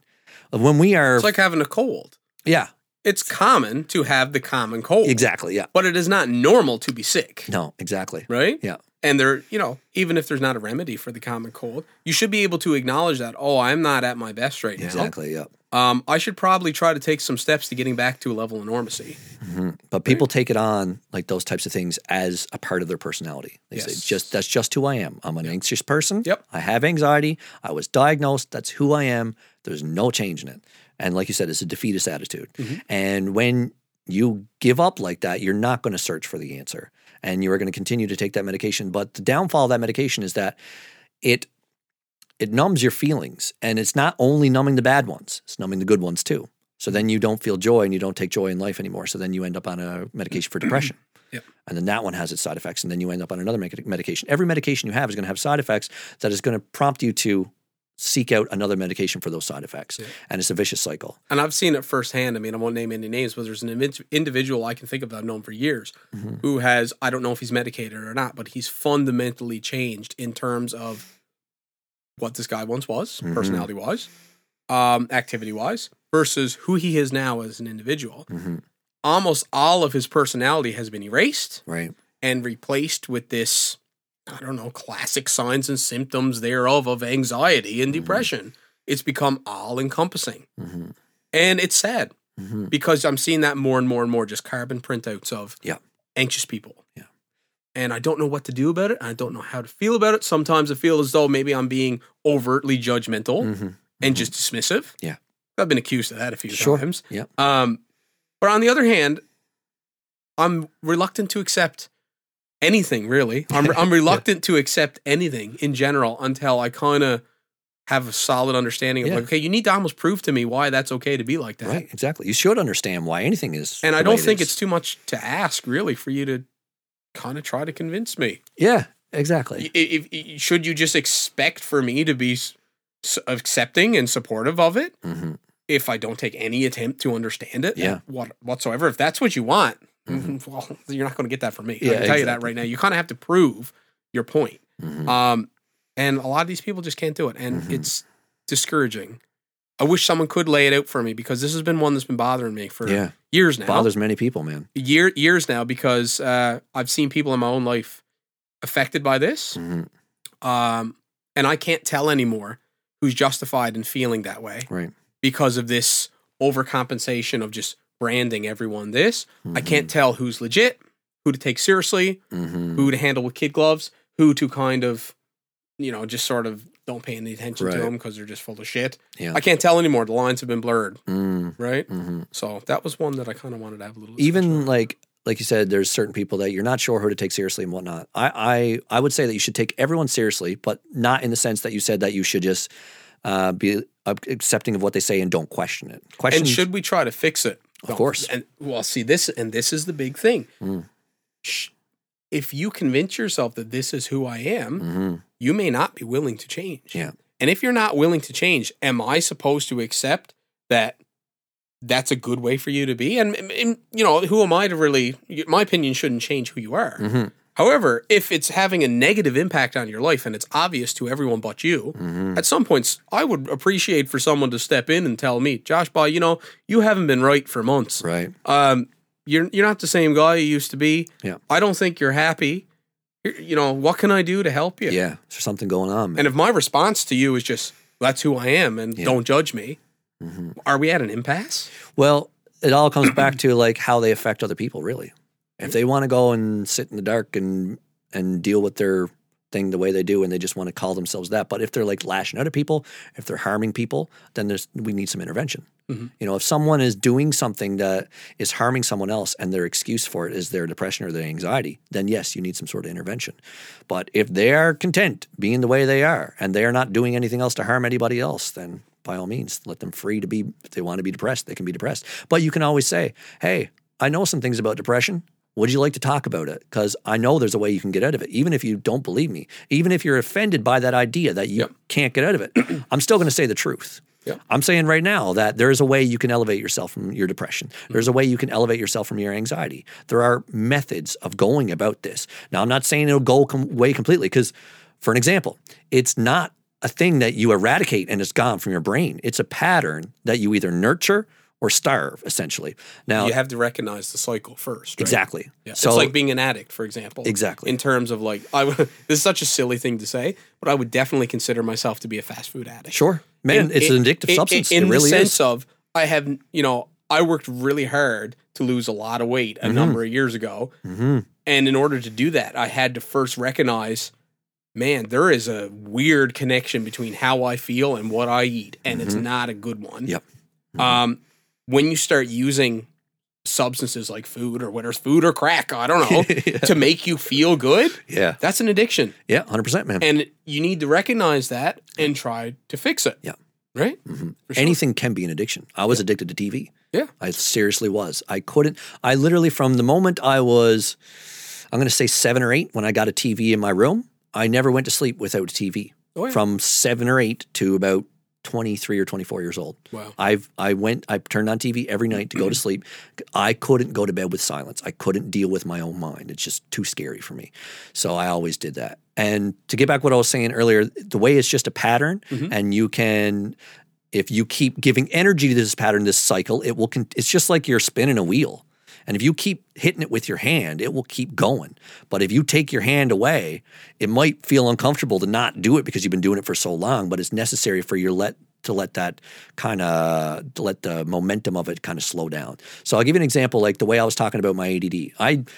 I don't have ADD. I experience ADD sometimes because right now, for an example, like when I have a daily practice, so to speak. I keep myself happy by a daily practice. And when I do this for so long, I get to a state of being where I'm in constant joy. Like I'm just always feeling at peace, always feeling in love with myself and the world. It's always a good place. But the downfall of that is that I enjoy all aspects of life way more intensely. So I'll give you an example. Like I'll go a couple days where I'm really strict on myself. I make sure I eat well. I make sure I exercise. I make sure I meditate. I make sure I read. I make sure I do all these things. And then a couple of days of that, I'm like, oh man, I don't need anything. I'm so at peace right now. But then say if I'm around someone or if I'm just on my phone and I see something, I see a video that interests me, I'm like, oh, that's interesting. I'll watch it. And it'll be the most entertaining thing I've ever experienced because I'm like, everything is elevated. Every sensory pleasure is way more. I'm like, oh my God, that was the funniest thing I ever seen. Give me more, give me more, give me more. And I get in this pattern of watching video after video and I'll spend like an hour or two on my phone just watching YouTube videos of things I find funny or interesting. And then I'll do it day after day. I'll spend 1 or 2 hours every single day on my phone. But then after a week of this, I try to read a book. Can't do it. So I'm like, I'm trying to read now. I have no interest in reading. All I want to do is look at my phone. Right. I don't want to read. I want to look at my phone. But when I take some time away, I get back into that mode of the practice, I feel way better. But so it's an ongoing cycle. And every time I kind of realize this, I get better and better at staying away from the things that bring me back into it. I can recognize it earlier. I'll be on my phone for a half hour and be like, oh, I'm starting to feel that want again. I'm starting to notice myself like, oh, I want the next video. And if I'm like, say if I'm like out in public or something like that, or I'm somewhere where there's not a great internet connection and it's loading, the second that little spinny wheel comes up, I feel anxiety. I'm like, I want it. Give it back to me. Give me it again. I want it again.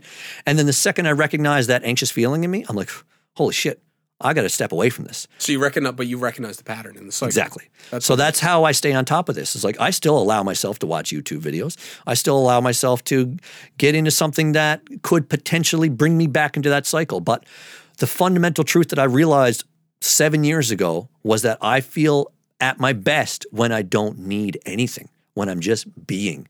Whether it's with people or not. I got to a point 7 years ago where I could sit on my bed or lie on my bed, have no stimulation whatsoever, go in complete darkness, go into my own mind and be absolutely enthralled by the stuff that was in there. I'm like, oh, this is amazing. It was like going into an amusement park in my own mind. I don't know if that's admirable or terrifying to me. I don't know how I feel about that.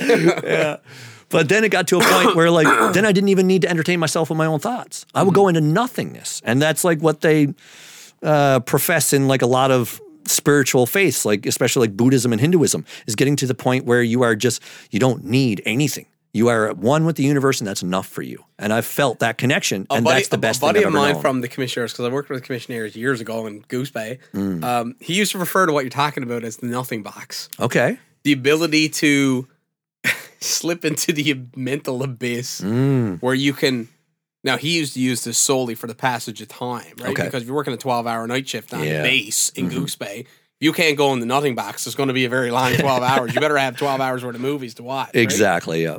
But he used to slip into the abyss on a regular basis, and I could never understand it. I used to say to him, I don't mind name dropping him, I used to say, BJ, I don't know how you go into that mindset.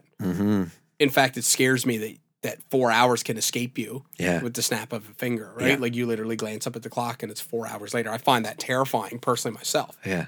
And I could never understand it until it happened to me once. Okay. I remember I was like second year I was in university and I was standing in the book line.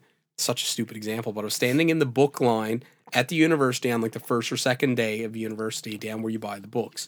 And I mean, for anyone who's ever gone, it takes hours to get out of there, like hours and hours and hours. You could be standing in line for like 2 or 3 hours with your books. Right. And I can remember being at the back of the line and just kind of staring up at the ceiling tiles. Went in the nothing box. Next thing you know, I was at the register. Right on. So it was an important like skill to have developed. Yeah. But I also came to realize that like, you know what? Sometimes I do not need to be entertained. Sometimes I have the ability to just kind of slip through time, right? Kind of warp my way through time. Yeah. And that was scary, but kind of surprising. Yeah. Yeah. Right? A little bit of both.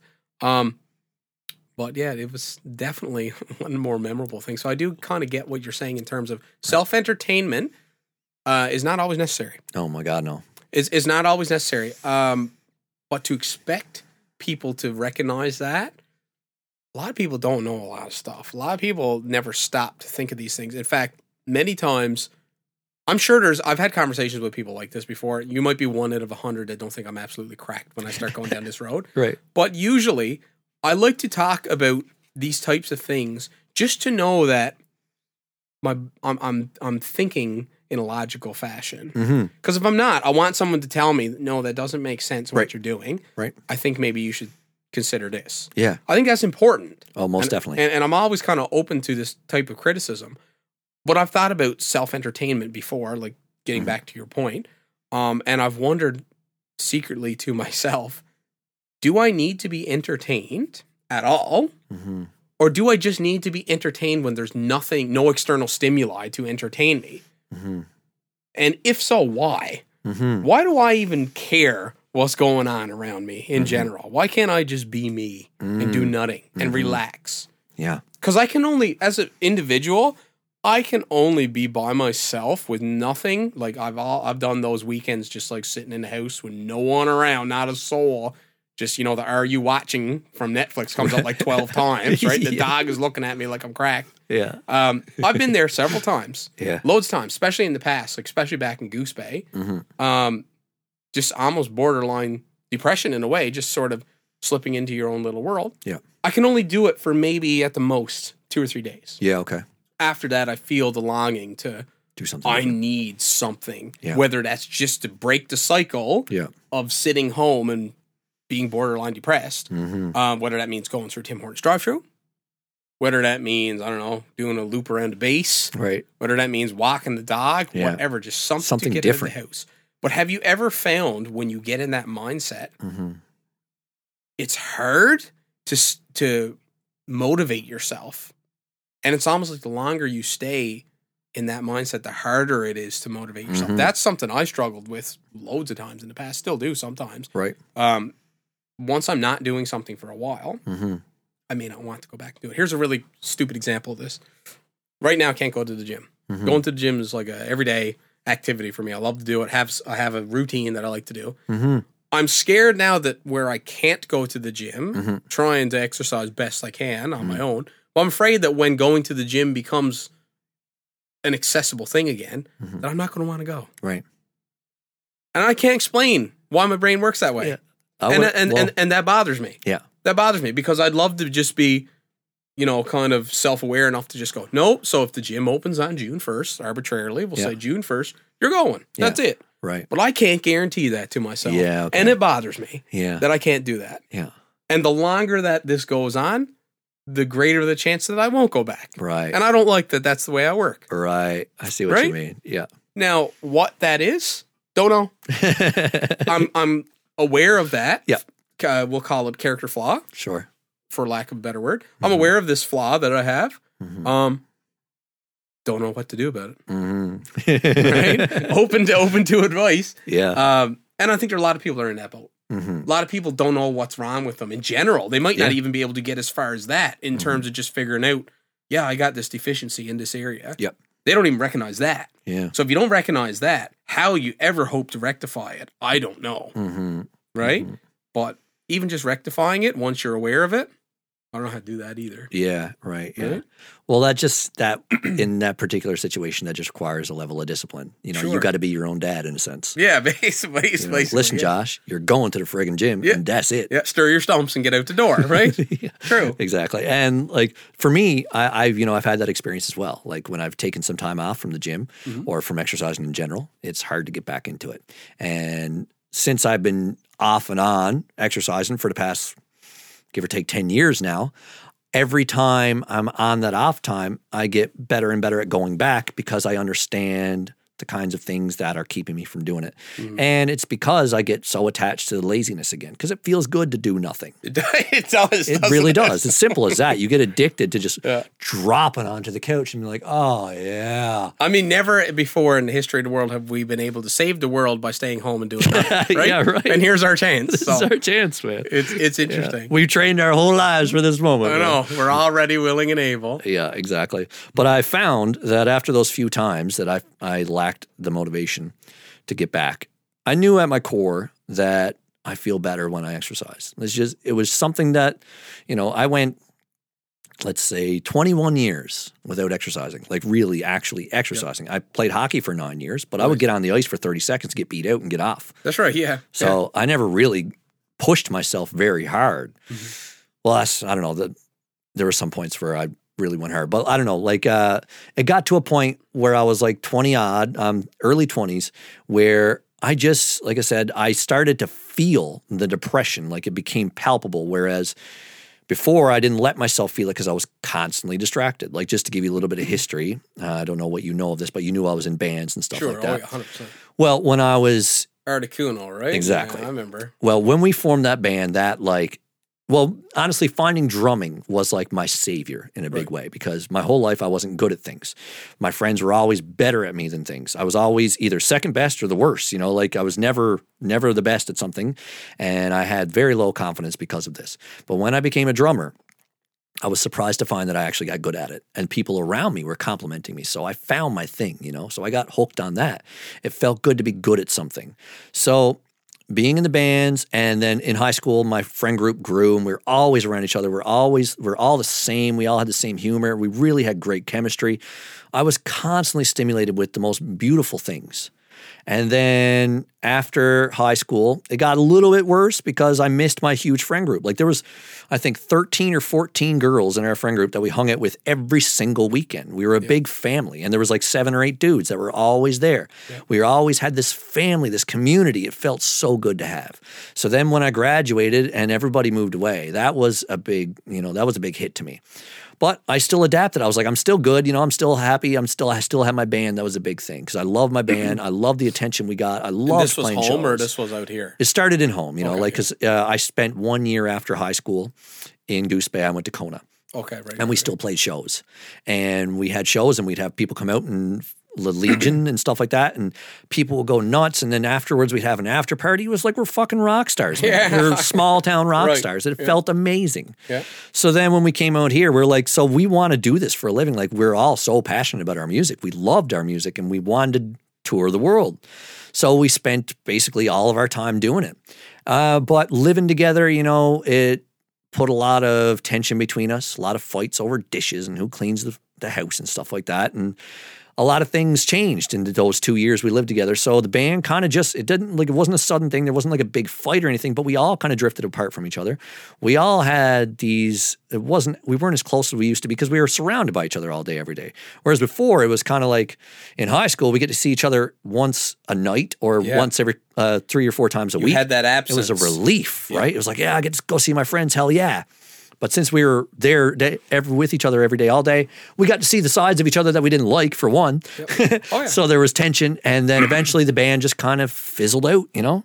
And Ben ended up going home to Goose Bay, and I was like mortified. I was like, what, you're leaving? What are you talking to me? He's like, well, the band's not really doing anything. We haven't played a show in forever. Yep. And we're not working at it. Like, what do you expect? And I was like, I don't know. I just thought we were always going to do this. Right, you know, like, how can you take this away from me? Please don't do it. I was terrified, man. And then, but he was like, he's like, I'm only going home for a bit. I just got to do my own thing. And he's like, but I want to learn more about recording and stuff. He was doing his own thing. He was following his passion, right? And I was just like, okay. But he's like, maybe I'll come back out later and we'll continue. But he's like, if you guys want to get another singer, that's fine. I was like, no, we can't have another singer. You got to be the singer. Right. So it broke me, man. And then, so I was still in this mindset that we were going to get back together. 2 or 3 months later, Dame was the same way. Damien's like, I'm going home to Goose Bay too. We're not doing shit all. Yeah. I was like, what? I was like, no, Ben's just about to come back. Didn't you realize? I was losing my mind here. Right. Right. And then, but anyways, Dame left. And then after that, I had nothing. Like, to me, my band was my life. I didn't embark on romantic relationships. That wasn't my thing. So my band was my girlfriend. Right. And then when that was taken away from me, I was just like, what am I doing? And I just went deep into depression. I wouldn't have, like I said, I wouldn't have called it that then, but I was drinking more. Paul, I would have always considered my best friend. We were like passing each other in the hallways in our own house and not even acknowledging each other sometimes. It wasn't like we were mad at each other. It's just that we just didn't have that joy of our friendship anymore. And it was hard, like, because we were inseparable. Mm-hmm. So I got to a point where I was just like, I'm going to go home to Goose too. Because I still had some friends in Goose that I still talked to all the time that I felt like a turn to. So I went home and it was still dark, you know, like it was still bad. And then darkness descended upon them. Oh, yeah, big time, man. Yeah. So eventually, after about, I think it was like 10 or 11 months, I got sick of Goose Bay again. I was like, and then a couple of the guys were like, they were missing it too. Like, Ben had gone back to St. John's before, like maybe a couple months before me, and Dame and I were both working at the music shop in Goose Bay. Oh, that was the one that was down where the downtown video used to be. Yeah. Yeah, right. So we decided, you know, we both wanted to go back out too. And then all the guys were like, well, actually, one thing I'll mention as well is that when Paul and I separated, and we are married, by the way. Right. When we separated and I went back to Goose Bay, he missed me and I missed him. And I guess that absence made us really realize the value of our friendship. And he was like, started calling me and he's like, Mike, I want you to call me every single night. It's like, I'm your wife and you're going to call me. So it got so much better then because I was like, our friendships started to grow again. And that's what mattered most to me was the bond I had with those three dudes. They were my brothers, you know, and to have that tension between us or just the distance between us was really hard on me. So I went back and then after a while, we decided that we were going to go back to St. John's. And then we were like, well, might as well get the band back on the go. And I was like, oh yeah, here we go. And I was so pumped. Yeah. So we got the band back on the go for a little bit, but then it eventually kind of fizzled out again, but it wasn't as bad this time. I was okay with it because I already got used to the idea. And then we were doing other things as well. But damn, I don't even remember why I started this whole train of No, it's interesting. Story. This is fascinating. I don't know what the point I was trying to make. But eventually I just got to a point. I think this was under the umbrella of depression, and recognizing your own like problem that you have, or not you, but just to say like recognizing when like there's something wrong. I don't know what's causing this. I don't know what to do with it. Right. And maybe someone needs to help me. Maybe someone needs to tell me that something's not right. Right. Okay. Right? So I realized after that I didn't have the band anymore to constantly have something to do. And, you know, have all my friends, like we lived in a house together. There was 5 of us dudes living in a house together. And then at one point there was 10 of us living in a house together. And over the 2-year period I was there, we were partying all the time. We had incredible parties where like 200 people would show up. And it was just living the life, you know. So when that was taken away, I went deep, dark into depression. And then I started to realize what it truly was. And I was like, why can't I just be happy with just me? Why can't I just why do I have to have the recognition? Why do I need to play shows and have that joy and stuff like that? What is lacking in me?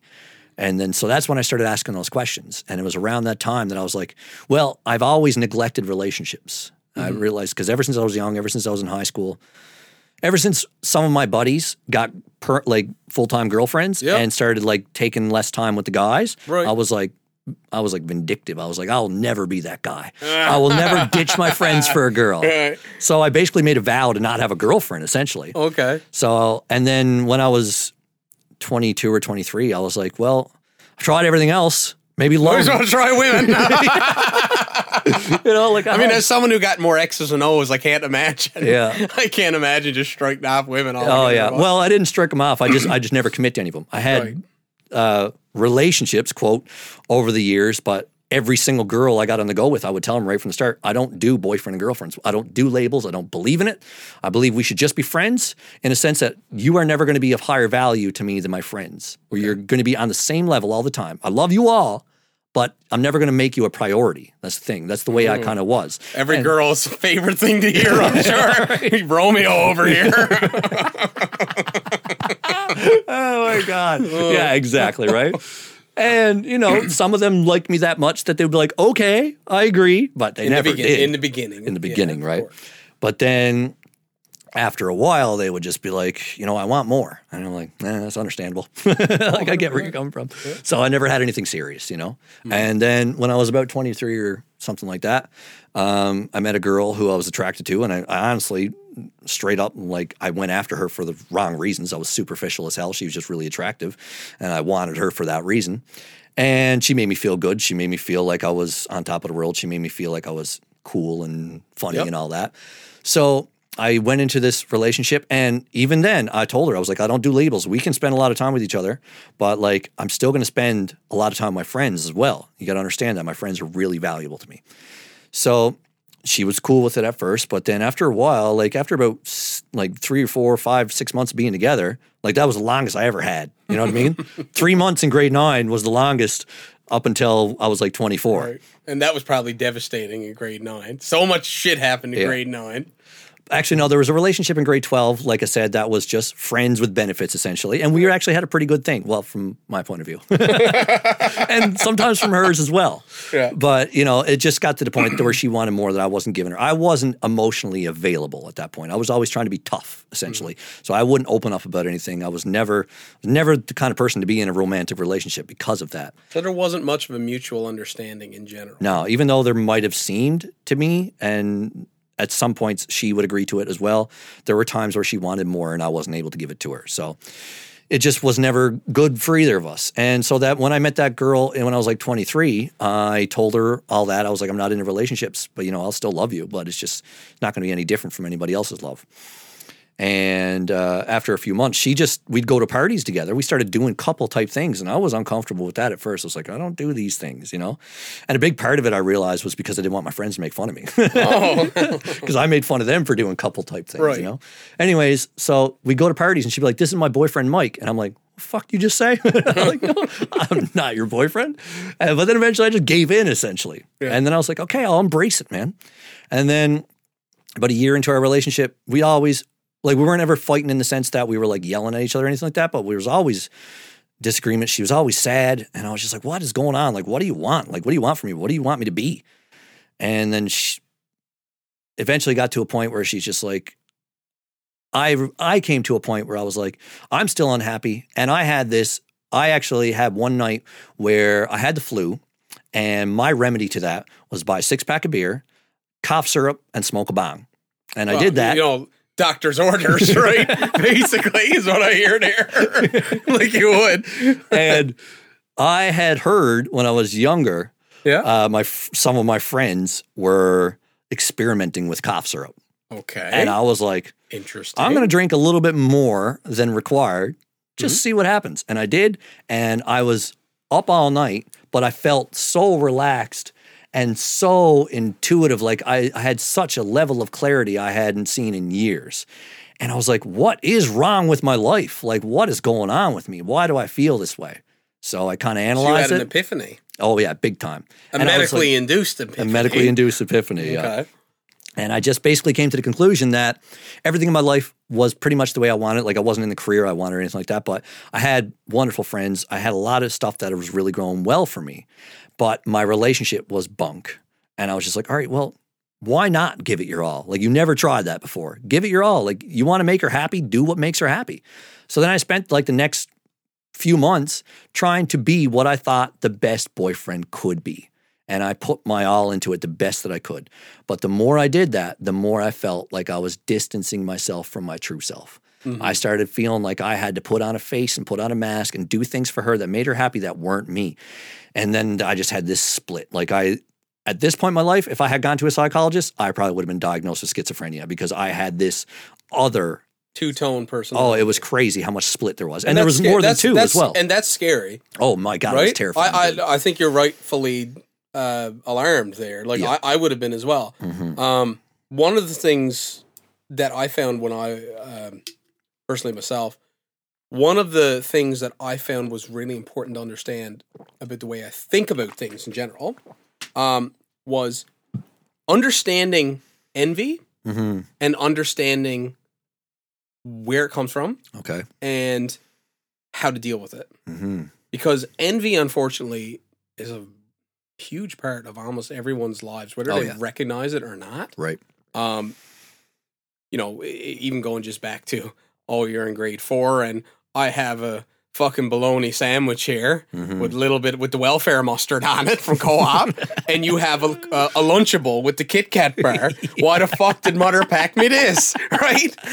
So even if you're just to put envy in the most basic form, right away recognizing that as a negative emotion and a non-productive way to think is something that was really important from early onset. And I didn't realize how important that was until I got older and I started working in air traffic, actually, in Goose Bay. And I was there for 3 years, and I watched people progress where I wanted to get to. In fact, leapfrog me to get where I wanted to be. Right. And in my mind, they were undeserving of it. Okay, yeah. Now, whether or not they were, is far for me to judge. Yeah. But it's hard when you start getting in that envious mindset. You start calculating, well, this is what I have. Yeah. Education-wise, personality-wise, right. Work background-wise, blah, blah, blah, blah, blah, blah, A through X for qualifications. And this is what this person has. Yeah. So why the fuck are they there and I'm down here? Yeah. And right away, that creates and leads to resentment. Right. Oh, most definitely, yeah. And it wasn't until I got out of that situation, because ultimately it drove me to just give up on that career altogether. And it was a terrible thing because for a while, that's what I really wanted to do. But it just, quite frankly, it beat me. Yeah. It did. Every time I ever saw an open door, all I had to do was look at it and it would close. Yeah. You know, it'd be a great skill to have now for COVID-19. You'd never have to touch a doorknob because all I got to do is look at an open door and it closes, right? But that's what it truly felt like. And that was so defeating. Yeah, man. And I was very envious of a lot of pretty good people, for the most part, that were there at the time, just because I couldn't get where they had gotten. And I wasn't taking into consideration what circumstances got them where they were to. Right. I was just filled with envy, and it made me a resentful person. Yeah. I was a resentful person for like 2 years.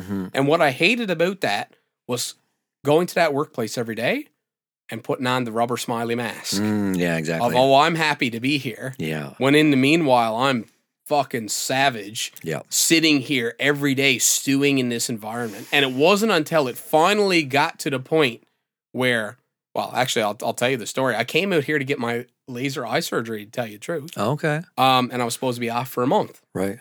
It was all pre-approved. That I was able to come and get the surgery, and where I had a medical air traffic license, I could not work. So they put you off for a month. For whatever reason, when I decided, now someone else had done this 2 or 3 months prior, so I've observed the process. Okay, so-and-so got his eyes done on February the 1st. He was off until March the 1st. Good. What a great opportunity for me to, A, get away from Goose Bay for a bit and clear my head. Yep. And B, get my eyes fixed in the meanwhile. You know, it's a win-win overall. This is going to be a good time. It's the break that I need. Yeah. So I pulled the trigger on that and I went and got my eyes done. Several days later, I get this vicious response from Serco in Goose Bay, just in terms of like, you need to return to work immediately. You have not been excused from work. We have other things that you can be doing, blah, blah, blah, blah, blah. And through the jigs and the reels, I mean, I won't get into the long, arduous process of it, but I was medically in the right to be off for the amount of time that I had. And you say you had the approval as well? Oh, yeah, I had the approval. But at this point, it didn't even matter from them. I had medical like excusal from work Okay. by this point in terms of like, no, Josh cannot return to work until this date. Right. And they just chose to ignore this, which is illegal. Yeah, but you know, 100%.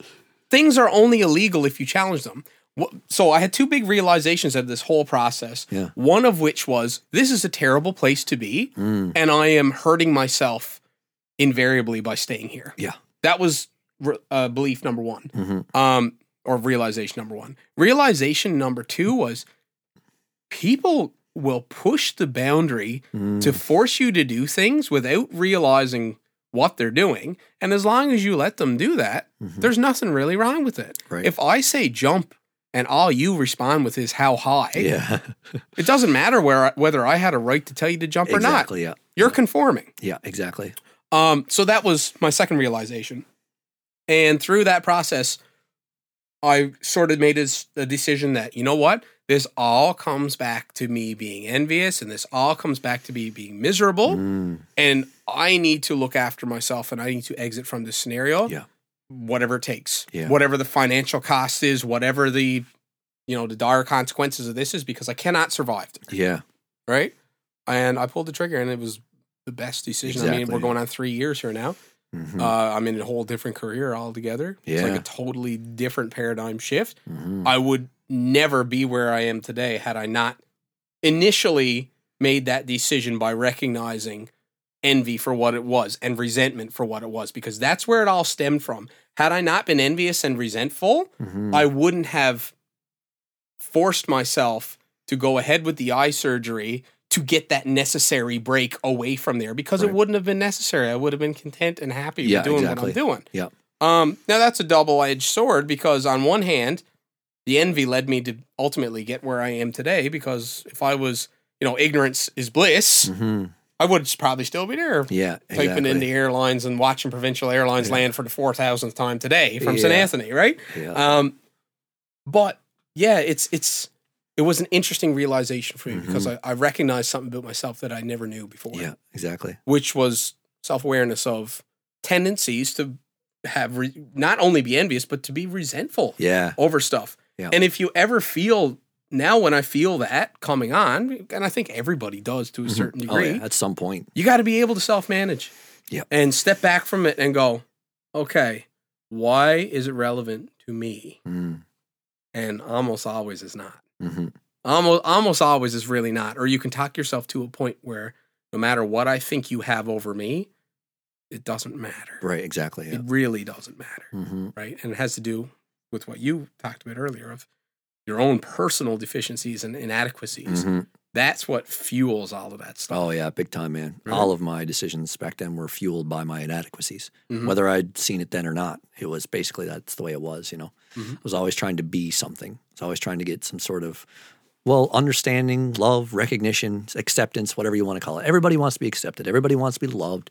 Everybody wants to feel as if they're good enough. Yep. And that's what drives us, essentially. Yeah, it's a weird world. Yeah.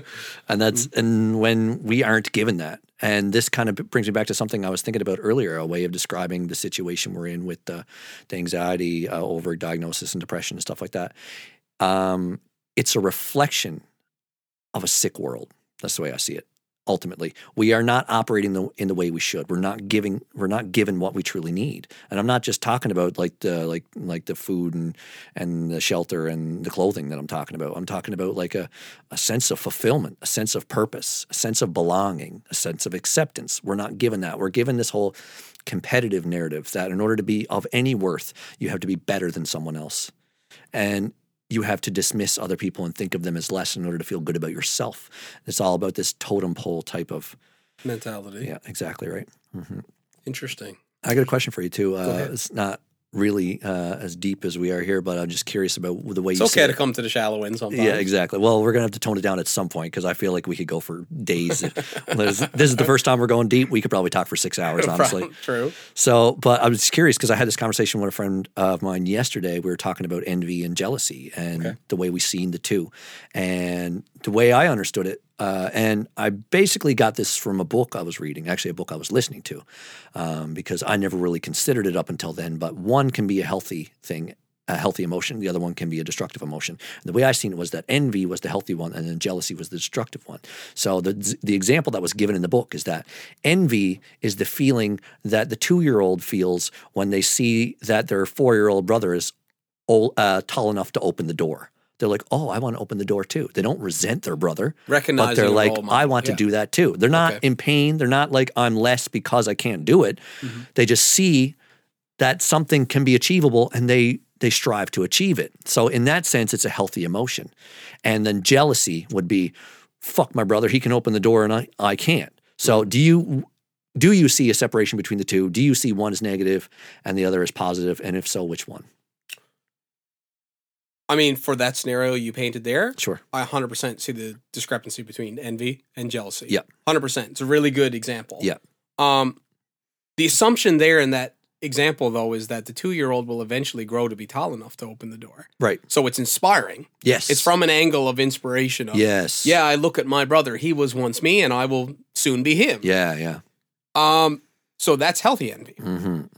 Well, that's what I'm saying is that she said that she considers envy to be the destructive and jealousy to be the healthy. And I see it the other way around. Oh, really? Okay, no, I'm with you on this one. Yeah.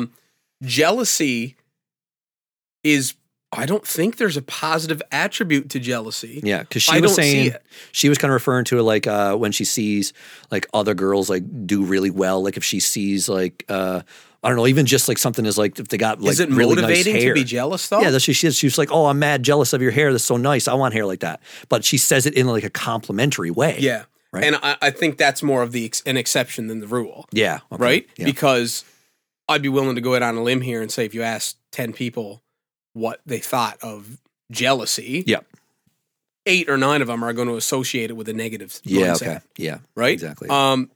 Envy, I can see being more of a 50-50 split. Yeah. Because of the example that you sort of laid out there with the inspiration exactly, behind it. Mm-hmm. The only time where I see envy really being destructive is when something is when you've selected a unattainable goal. And I know that some people exist under the mindset that, well, nothing is unattainable. Right. I will never be an astronaut. It is not going to happen. If you wanted to, you could. Well, I won't, though. Is that your desire? I won't. And I think even if I wanted to, I have to recognize that I do not have the intellectual capacity. I'd argue that. And I well, thank you, but I don't think I'd be capable. I think I understand my limits. I think I understand what I can and what I'm good at and what I'm not. Sure. You're talking to a guy who train wrecks at 12 times 13. Anything past 12 times 12 is an absolute train wreck. 144 and don't know, right? Yeah. So it's the type of thing where if I were to base my whole existence off of being upset and envious over those who are right now floating around the Earth in the International Space Station, that's not going to be like helpful to me at all. It's going to be destructive in the long run. Yeah. Now, if we modify the narrative a little bit and we say, I'm envious of, I don't know, someone who has a successful business and is a millionaire. Okay. That's more achievable. Or it's more achievable. Or maybe just bringing it right. This is a real one for me. I'm getting to the stage of life now where I'm envious of people that are starting to have kids. Okay. And when I hear of people that do have kids now, it's like, yeah, I feel that now. I would soon like to have kids. Right, yeah. It's something.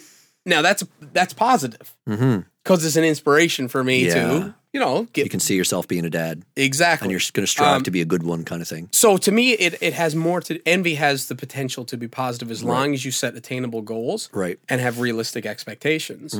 Jealousy doesn't. And I think I can even use the same example.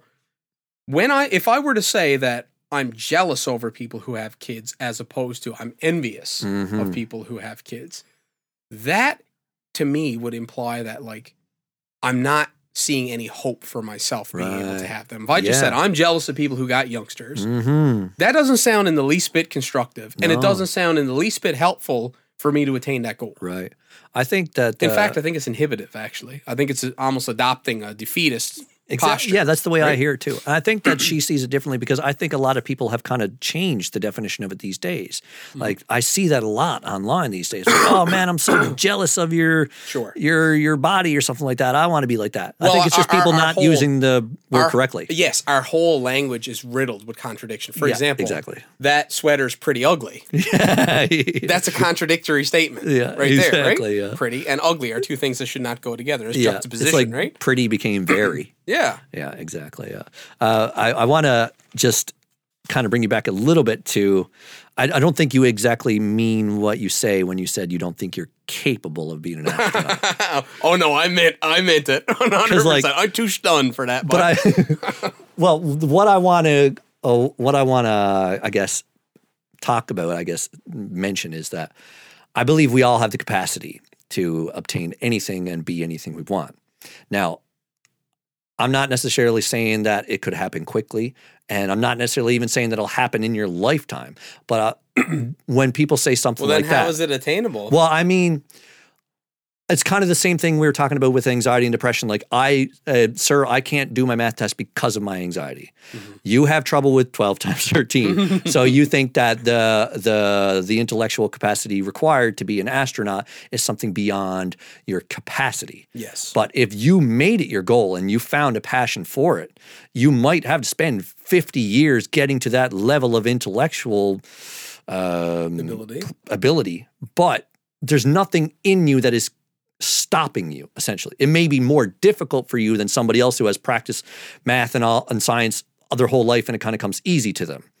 But there's nothing inherent. Like, I guess the distinction I want to make is like there's nothing different about your DNA, so to speak, that keeps you from understanding these complex concepts. It's just that you didn't spend the last 20 odd years practicing it to the level that you would need to make it easy for you. But if Josh Vey started when he was 5 years old to work on arithmetic and algorithms and all that kind of stuff and like complex scientific concepts from that point, and you found that passion back then you would be that at that point now. You know what I mean? There's nothing inherent in you that keeps you from doing it. I don't know if I agree with that, Mike. I don't know if I agree. And the reason why is just because we do know that there are, like, even if you just take it down to the most basic biological, like left brain, right brain thinking, right? Sure. Now, I'm going to confuse these two because this is what I do in terms of, like, I'll never remember which one is orientated for which. Okay. But let's just say that the left brain is analytical and the right brain is creative based. Right. There are people that are predominantly left brain and predominantly right brain. Mm-hmm. So I hear what you're saying where it may not come as easy to you, but to say that there's not some biological barriers there in place, I don't think is correct, because I do think that there are people who have natural ability, like for sports is a really good example of this. Mm-hmm. Like, there is more coordination in an onion than what I have, right? There's a guy growing up, Glenn Campbell. I don't mind name dropping him. He wouldn't care. Okay, yeah. This guy could literally balance on a toothpick. Right. I can remember him. You remember the little, the soccer pitch used to have like this like tubular ring that used on to base? Around base. Used to go around there. Yep. He would jump up on that and fucking run on it. I had a job to climb over it. Right? Yeah. No, I didn't. I spent loads of time as a kid, because I grew up with the guy, trying to climb the same trees that Glenn did, but he just had a little more monkey in him than I did. Sure. Right? Yep. So there's something there. It has to be genetic. There has to be a predisposition. There's some reason why he has this natural ability that I don't have. Now, fast forward a few years later, why I could play a piano and why he couldn't. I'm not saying he can't. He might be able to. I don't know. Right. That's something different altogether. Okay, sure. You know what I mean? Yeah. So I don't know if I can 100% agree with what you're saying there. Coming back to me as the astronaut, because, there's always hope. What I find in that scenario, even were I to agree that I could get to the intellectual capacity for it, I think of unattainable goals as like kind of Chinese puzzles. So you remember, or maybe it's not Chinese puzzles, but it's like, what was the toy where if you fix one part, the other part would pop out? And it took like effort to kind of keep it all together. You put one piece in, the other thing pops out. I don't know. I'm not sure. I thought they were Chinese puzzles, but whatever. Okay. I feel like in those type of goals you set for yourself, when you accomplish one thing, something else you had previously accomplished goes by the wayside. Okay. So, for example, to be an astronaut, if it takes me 50 years to become an astronaut, Yep. I mean, I'll be in my 80s. Now I'm no longer physically fit to go into space. Sure. Right? Yeah. So it's a counterbalance to everything I do. Yeah. And finding the harmony between being smart enough and young enough and motivated enough and healthy enough. Right. That's a lot of things to balance all onto one table. I guess what I'm saying is that every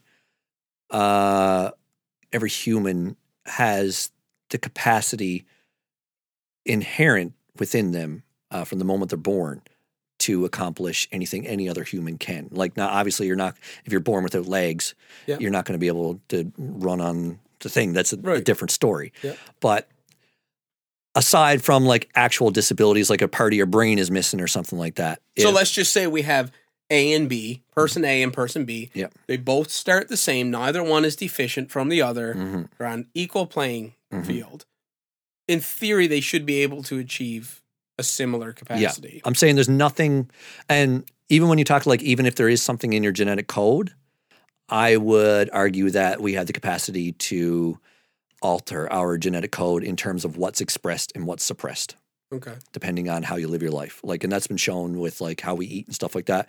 If you eat really healthy, you're going to activate the genes in you that are more like antioxidant and whatnot and healing and like, but if you eat like you used to, McDonald's all the time, all day, you every day. are activating the genes in yourself that contribute to cancer and stuff like that. Sure. So when you and Glenn were born, in a sense, you were in different circumstances. And I'm not even talking when you're born, even the situation of you being in the womb, depending on what your mother ate and how she acted and how she felt, had an impact on you as well. So everything I see is a consequence of circumstance. So I'm just saying, like, there's one human that simply cannot be an astronaut and there's one that can. If the right steps are taken, anybody could achieve it. Now, I could probably get on board with that. Right. Yeah. But it's narrowing the playing field. Sure. Right. It's creating a utopian platform that I don't know if it exists, and there's so many other contributing factors that would kind of impede that process. A lot of which are because of the system we live in today, like socio-economic factors and stuff like that. One of the great tragedies that I see now is knowing that someone has, I don't think there's anything sadder actually than knowing that someone has the ability to do something, but not the means to make it a reality. Right. Yeah. For example, a good buddy of mine, you actually know him, I'm sure he wouldn't mind me sharing this, so I'm going to say this. Colton, who was on the podcast, he just got accepted into a film school. I've seen that. That's very cool. Down in the States. He has the capacity to do what he wants to do there. Right. 100%. Will he have the funds to do it? I don't know. I hope he can find the money, whether he pulls it out of his arse or maybe someone makes a donation. I don't know. Yeah. To me, it would be a shame for him to not be able to go solely because of that. Yeah, solely because of the system he lives in. And that to me that's tragedy. Yeah. That's tragedy, right? And I can think of lots of examples like that, but that's just one to name a few. There's loads of instances where people are able, but either not willing or inhibited by some external factor that shouldn't be there in the first place. Exactly. Right? And that's just the facts of the world that we live in, unfortunately. For now. Until there's, COVID wipes out the world and we can start fresh on Dunphy Island. We don't need to be wiped out to start fresh, man. We just got to change the way people think. Sure. And this is an opportunity to do that because people are already cozying up to the idea. Maybe not cozying up because that sounds like they're accepting it. But people are already getting used to the idea of everything might change. Before this, everybody was just going with the motions of everything. But now that idea is in their mind, like, everything might be different after this. So since they're already got that in their head, why not insert the everything can be better after and this? And the pessimist in me thinks things may change for the worse. Exactly. And that's probably the majority of the world. And that's where my mind goes. Where you see the light, I see the deep cavern of darkness. I see the possibility of darkness. Right. But I believe on a level that what we choose to focus our energy on has an effect on the external world. So if I'm thinking, oh man, this is going to be bad, COVID-19 is going to kill people, I might get it, this could be bad, that physically changes the reality around me. Right. So if the way you questioned earlier, like how do we shift that consciousness, is people have to understand that they have more power than they believe. They have the power to alter their reality with how they think and how they feel. So if you practice, like I said, like my daily practice with, taking care of myself in every way I can, and like meditating and spend some time reading and educating myself and challenging myself, those types of things make my brain stronger. And when I have a stronger brain, I can choose. Be like, fear can seep in and I can be like, oh man, I'm scared. But then I'm like, what are you scared for? What's the point? Like another thing that I never really got to, but after that whole depression and anxiety period I had in my life, I basically came to a point where I was like, I can't live like this. I'm either going to figure it all out or I'm going to end it. And at no point did I ever actually imagine myself doing that, because I was scared to end it as well. Mm-hmm. But I knew something had to change. And at that point, I kind of just realized that we were capable of anything and everything. And that's when I started to think stuff like the only thing stopping me from being an Einstein, so to speak, is my circumstances. If I had the upbringing he had, I'd be the same way. You know what I mean? So that kind of mentality is what kind of permeated my whole existence after that. So now when fear seeps in, I can just... So during that time, and since I was already accepting of my own death in some way, I was like, what could be worse than this? Like basically that's where I was. I was like, I can't get any worse than this mental torture I'm going through every day. So I got to a point where I was like, well, one day I am going to die. And to me, at first it was terrifying, but then I let myself accept it. I let myself feel what it was going to be like to die. And in that moment, at first I was terrified, but then when I got past that fear, I was literally in bliss.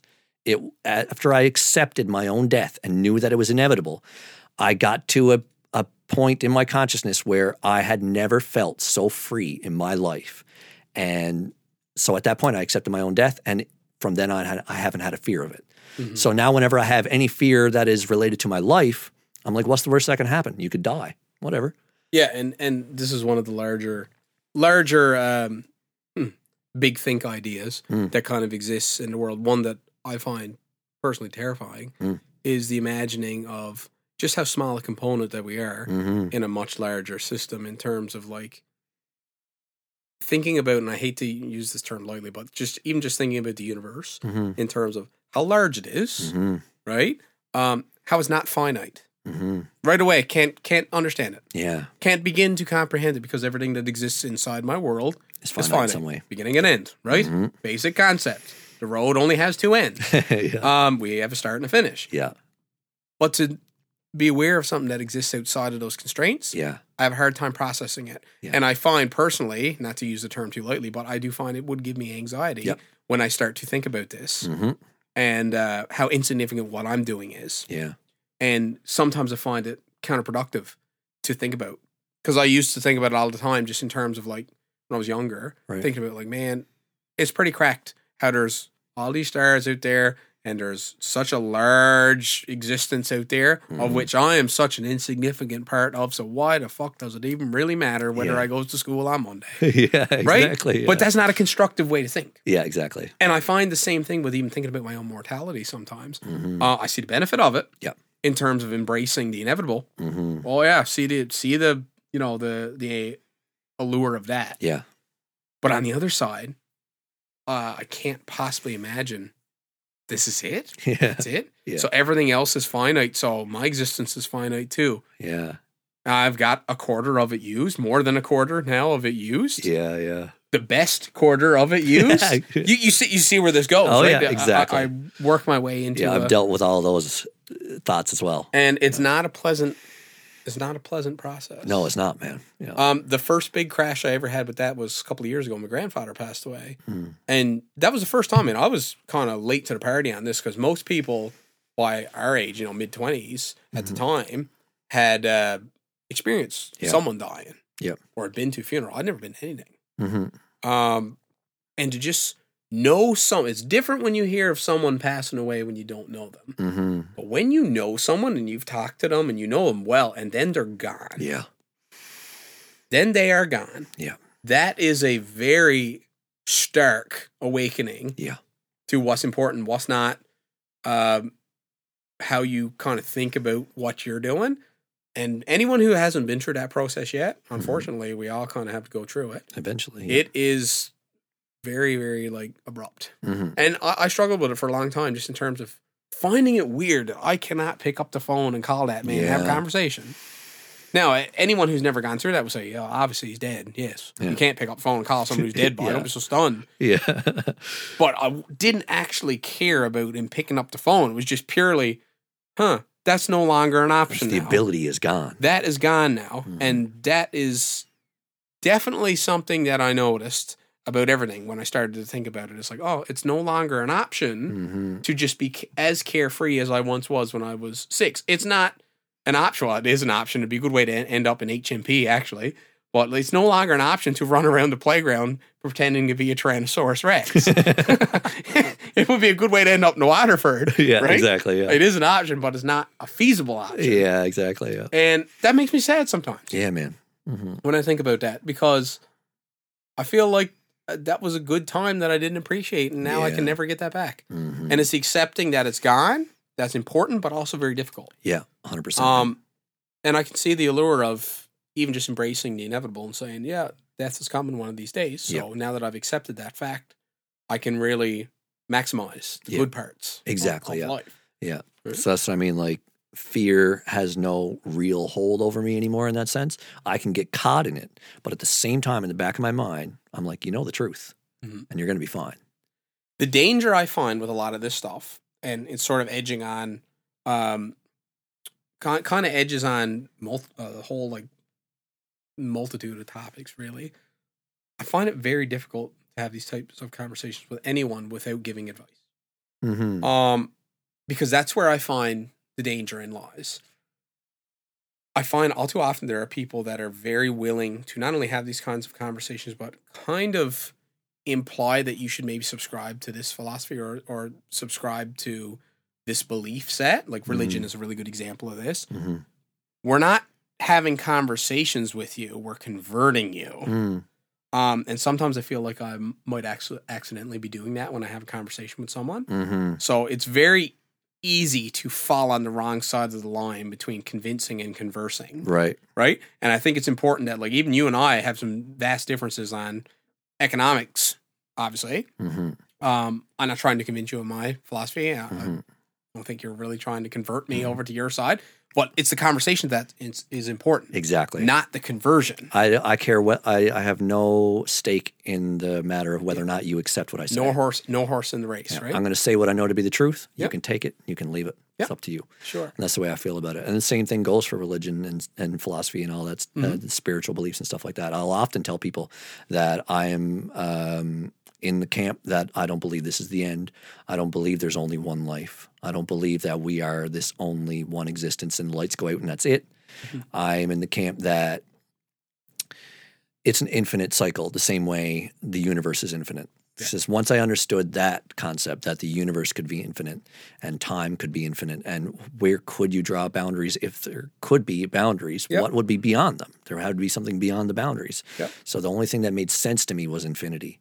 And so then I started to toy with that idea in my mind, and I came to realize that, well, at that point that I accepted my own death, it was essentially also an ego death. Michael Dunphy died in that moment. I no longer had an attachment to who I was, who I knew, anything. It was just the concept of being, the concept of awareness. That was the only thing I was in that moment. And that's the thing that I often go back to find that wisdom and to find that sense of clarity that provides me with this understanding in life. So I'll often say that I know that when I die, although Michael Dunphy will be dead, this meat body is gone. My awareness as a whole will continue in some way, shape, or form. And depending on how I live my life and how I feel at the moment of death determines essentially what I become after that. It's almost Buddhistic in its Essentially, yeah. When I look, like I wouldn't call them, like when we were talking earlier about how I said like people would consider me socialist or communist or something like that, I don't consider myself an anything-ist. But when I look at political ideologies, the one that makes the most sense to me would be socialism, even though I'm sure there's flaws that I haven't really considered.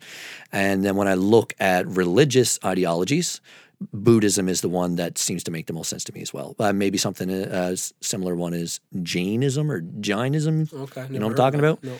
It's essentially that I might be butchering this. I might be getting it confused with another one, but it's essentially that everything has life. Okay. That's also panpsychism, which is I don't even think Right. it's considered a religious philosophy other than just like maybe a philosophy. But yeah, that's the idea behind it. So I take little bits and pieces from all different religious standpoints because they all have a little bit of truth to them. To me, I'm not an anythingist. I believe I just know the truth. I've seen the truth in me, and I haven't found anything yet that was contradictory towards it. So, and when I practice it and when I believe it in my everyday life, it serves me in ways I can't even imagine. And in my mind, no matter what you believe to be true, as long as that does not overflow into a conversion tactic for others, there's nothing wrong with operating under that mentality. One of the large reasons why I sort of came around to believing in something, and I'm still on this, I don't like to get too meta, but I still am on a bit of a spiritual journey myself in terms of trying to figure out what exactly do I believe. Right. Because there's some days I'm starkly on one side of the fence, and there's other days that I'm on the other. The last few years have certainly changed my opinion in terms of I do believe that there is a higher power. Don't know what it is. No idea. Could be puppet on Mars pulling the strings. I do not know. Something beyond ourselves. But there is far too much perfection and harmony in terms of how things are, how things come to be, balance, for it to not be of some sort of intelligent design through whatever means. I don't believe that first of all, I'm the most unlucky fuck you'll ever meet in your life. One for bad luck, I'd have none.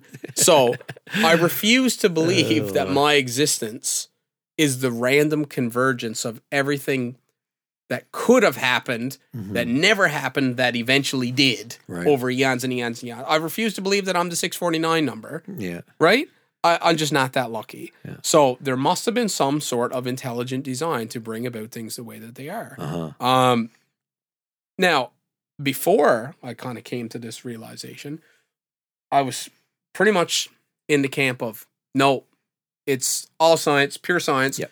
We are random happenstance. Yep. It's exactly where I was for 25 years. Yep. And the danger I found with that was I became just as dismissive as the religious zealots that were on the other side saying, no, Jesus loves you whether you like it or not. Right?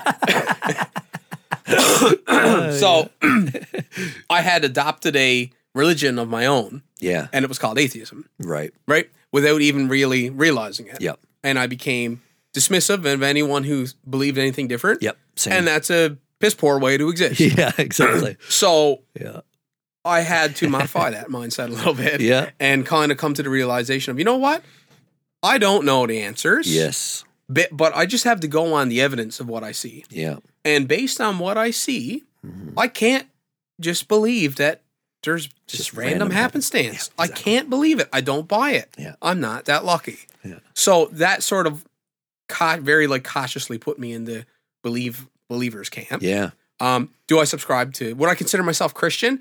I've been asked that loads of times, especially by grandmother. She's frightened to death, so I'm going to burn. But it's the type of thing where do I operate my life kind of as a good person? I'd like to think so.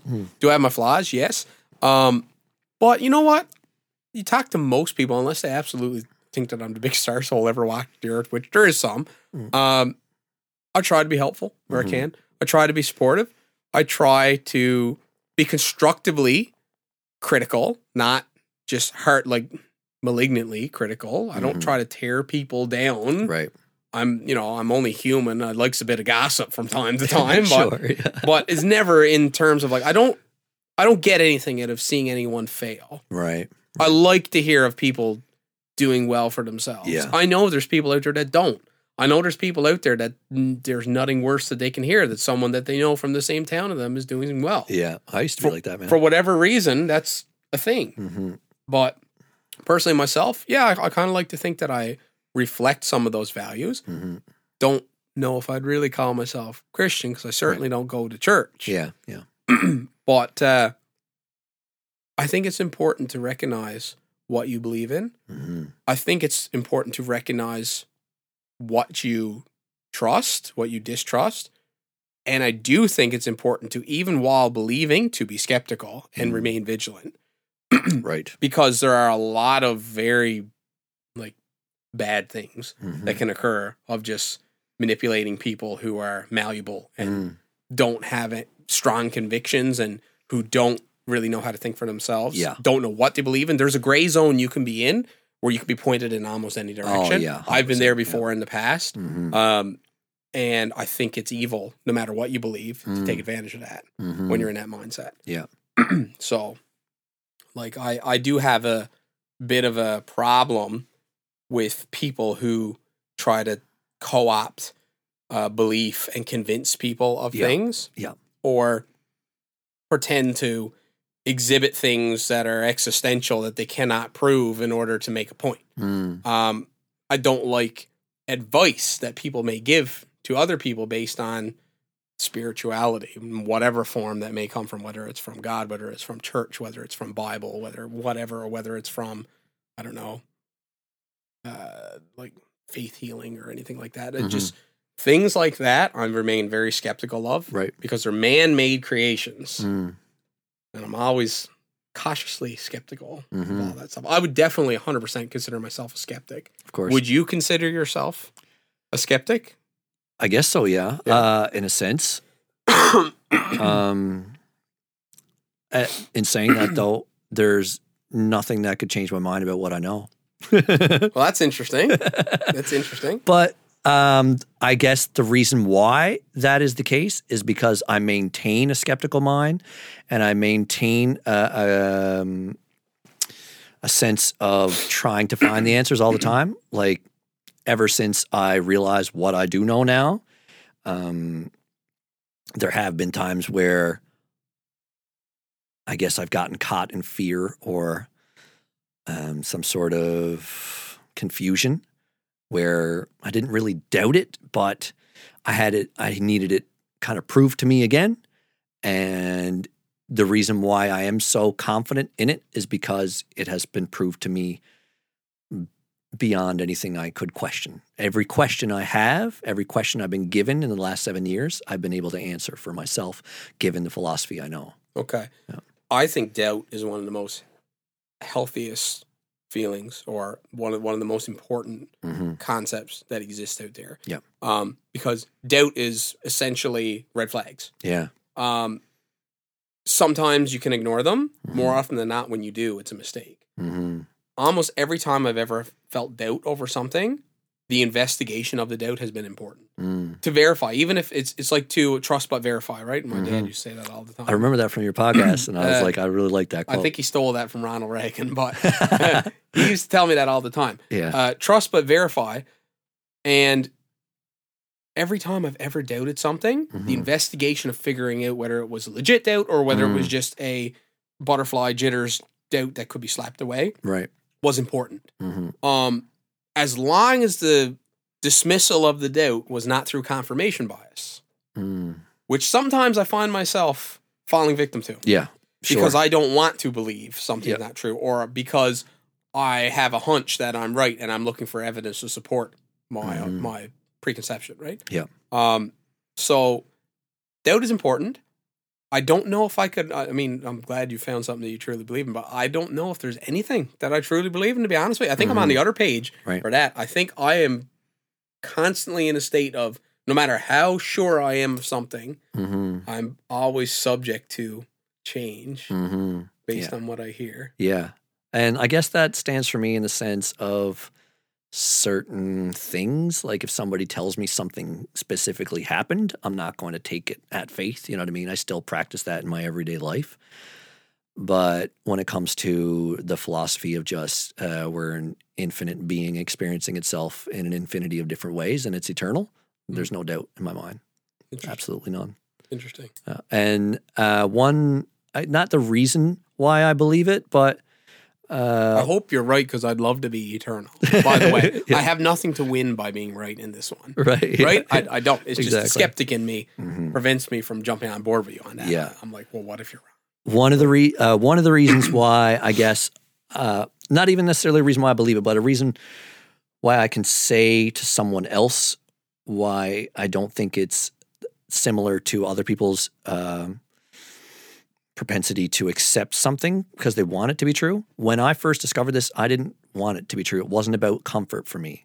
Like I said, the reason why I came to know this is because I accepted my own death, and that was the most terrifying thing. But it was like as if I died, and then I was shown, I was like literally in my consciousness transported to heaven in that moment. And I wasn't with God. I wasn't with a being. I was just in an all-encompassing warm light that made me feel pleasure throughout my entire body beyond anything I had ever experienced in my life. The only thing, but in a sense, it also made me basically connect back to every single pleasurable, loving moment I had ever experienced in my life that I wasn't even aware I experienced. Like I could basically go back to when I was a child and felt like the pure love of your parents or something like that. It was kind of like that, but amplified beyond anything I could experience in a material body.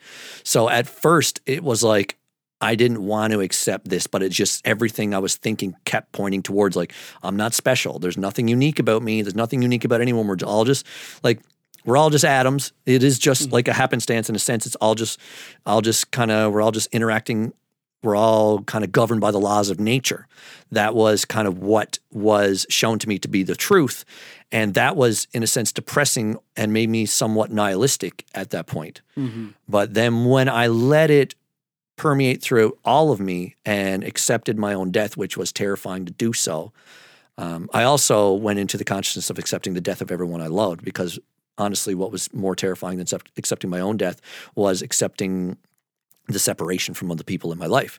And it wasn't even necessarily about the death, but I imagined what it would be like to be hated by everybody I loved, which was a terrifying experience for me as well. But once I allowed myself to feel what it feels like to feel all these things, that's when I completely let go of everything. So you played out the scenarios. Yeah. Right? And it was like I had been grabbing onto something my whole life, and then in that moment, I let my hand go. And when I did, I fell into this infinite warm light that was me, but also everyone else. And I realized I was just part of this grand scheme of things that was an infinite energy that just happens to coagulate itself into specific frequencies that create atoms that kind of bang together and create us. Okay. And so that was, I guess, one way of me saying that it wasn't because I was looking for comfort. I was looking for truth. Mm-hmm. At that point in my life, I wanted nothing but truth. I didn't care how scary it was, because I had already accepted so many scary truths in my life that I was willing to take on anything at that point. I was like, it can't get any worse than what's going on in my mind right now. I'm literally in emotional torture every single day, psychological torture every single day. There's no getting worse than this. So I just want to know the truth. So bring it on. I don't care how bad it gets. Mm-hmm. And then when I had that mentality that I don't care how bad it gets, that's when I found the most beautiful thing I'd ever known. Fascinating. It's interesting. I've never had a moment of clairvoyance or clarity like that, so I can't relate to it. Not yet. But once again, I see with that, I think that's awesome that you found that. And the fact that it's enough for you to just know that is good. Because if you were of the mindset of like, I'm going to package this in a plastic lunchbox and start selling it to the masses, that's when I start getting concerned. Exactly. And for 7 years, I've been debating whether or not I should try to make a living at this. Yeah. So this is one way of me doing it in a sense that I'm not asking for anything. I'm putting a podcast out there. If it gets huge, by all means, I'll make a living at it. Yeah. I'm putting YouTube videos out there. I'm not asking for anything in return. I'm in the process of creating, well, I've already got a website, but I'm in the process of reworking it into a way that I'm going to offer myself as essentially like a life coach or a guide in some way. Now, I don't even like those words because I don't want to act as if I've got something that you don't got. My message is that you have everything you need in you. I'm just here to wake it up. Interesting.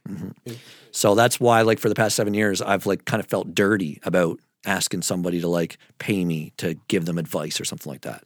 It's never felt right to me. And now I'm more open to the idea just because I feel like it's needed now, and now more than ever in many ways. We got to speed up this kind of consciousness shift. Otherwise, we're going to blow each other up, or we're all going to die. You know, something's going to happen. Right. So, and I'm always cautiously fearful of everything like that, because I see the potential for danger in terms of, like, what you're saying to me sounds relatively benign.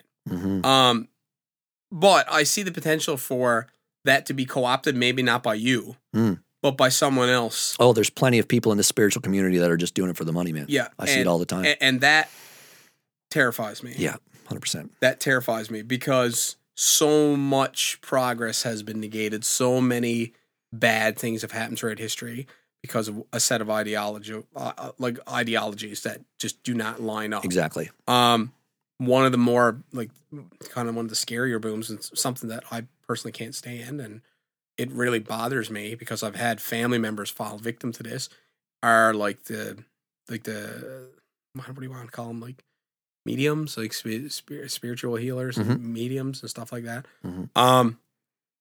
I'm very skeptical of all of that. I'm not a fan, and basically there's two outcomes to almost every case. Like, I know shows, like, I'll use this show as an example.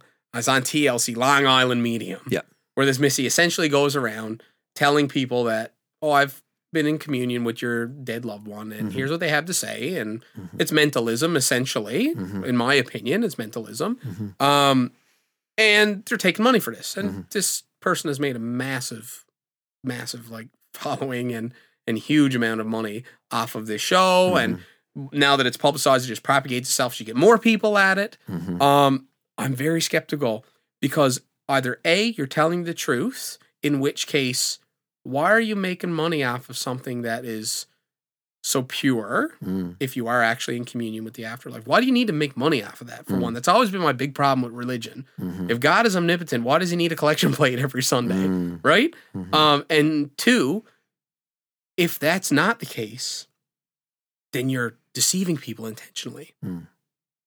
Or then there's always the third option of you actually believe this to be true and it's not, in which case you're crazy and haven't realized it yet. And I hate that word crazy, but it's just like you've succumbed to you're deluded, and you're spouting information that's inaccurate and can't be verified and couldn't do a lot of harm. Right. So I'll tell you a little personal encounter now. So I already talked about Pop passing away. My father's sister, and she probably wouldn't like for me to tell this story, but chances of her listening to this are negligible. And if she does, well, so be it. After my grandfather passed away, she had a very hard time, my aunt, dealing with grief over the instance. So through whatever means, I don't know if she sought it out or if somebody kind of recommended it to her, she sought to kind of talk to a medium. And they told her lots of things that made her feel better. And for a time, for the first few months, it seemed to be constructive because she wasn't as sad. She wasn't as lost, I guess is the right word for it, because she didn't truly believe that her dad was gone. Right? Oh, I have proof now that he's not gone because this individual has told me things that only I and he knew. Therefore, how would they know this otherwise? Right. But as time went on, the natural grieving process, which is a natural process, like we are designed as human beings to accept loss, even if it takes 20 years. That's why mothers can get over the death of their children and function. They may never fully get over it, but they will get to a functional basis. Won't be the same again. Won't be the same, but they can function, right? This process was inhibited by this individual who was giving this advice to my aunt. And I saw what was going on there, and I didn't like it.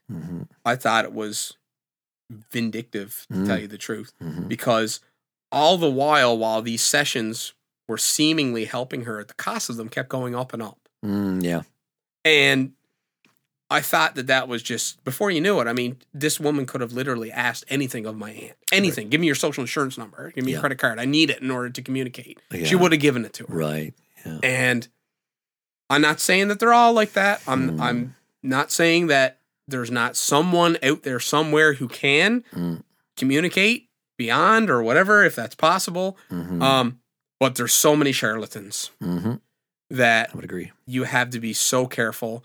And I find it so despicable. It really rubbed me the wrong way. I can understand that completely. And made me so skeptical of all that stuff to the point where I'm pretty much on the page now of disbelieving anything down that road until it can be proven to me. Yeah. And how you prove it to me, I don't know, because I'm in the mindset now that it's not true. Yeah. So. Yeah, exactly. Right? Yeah. So it's, and all this comes back to ideology in terms of that could have been fine. That whole scenario could have been totally benign if the almighty dollar hadn't been involved. Yeah, right.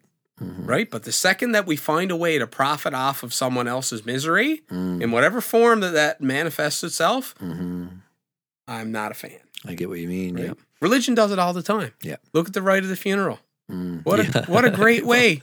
And Yeah, don't get that's me wrong. crazy. The church today is not making money off of funerals. Not really. It's the funeral homes. But who do you think developed that process? Right, yeah. Right? The service of all And that. it's illegal not to do it that way. Yeah, it's an illegal not You to do can't it that way. bury your own dead. So, we found these ways to make money off of misery. Yeah. The misery industry. It's terrible. Exactly. Yeah. Terrible. And most industries are the misery industry. They are. Like the first one that came to my head was just like how you used to self-medicate with fast food. Yes, the misery industry. Right? Exactly. Nothing right. better than a French fry. Yeah. So the way I feel about it now, and it took me a while to come around to this because, like I said, I didn't even want to. Because my mentality at first, when I first realized this, was like my initial intention was to write a book, put it all in there, and I was going to put it out there and self-publish and somehow get it out to the world. But I wasn't going to put my name on it because I didn't even want it to have anything to do with me for two reasons. I wanted my anonymity. I value my privacy. And two, I didn't want the philosophy to have anything to do with me. It's not Mike's belief. It's the truth to me. Right. But that didn't work. For one, I couldn't find when I tap into this wisdom, it's often very vague. Often when I find the truest part of myself, it's usually like in a state of meditation where I'm just like, we're all one. And that's it. That's all I got to say. Okay. I'm like, how the hell am I going to write a book with we're all one? Yeah. But then every time and then when someone asks me a specific question, I can give a specific answer kind of thing. So it was hard for me to sit down and write everything I've come to know in specific order that it would awaken anyone kind of thing. So I kind of abandoned that project. And over the years, I still write a lot, but I don't do it with the intention of writing a singular book.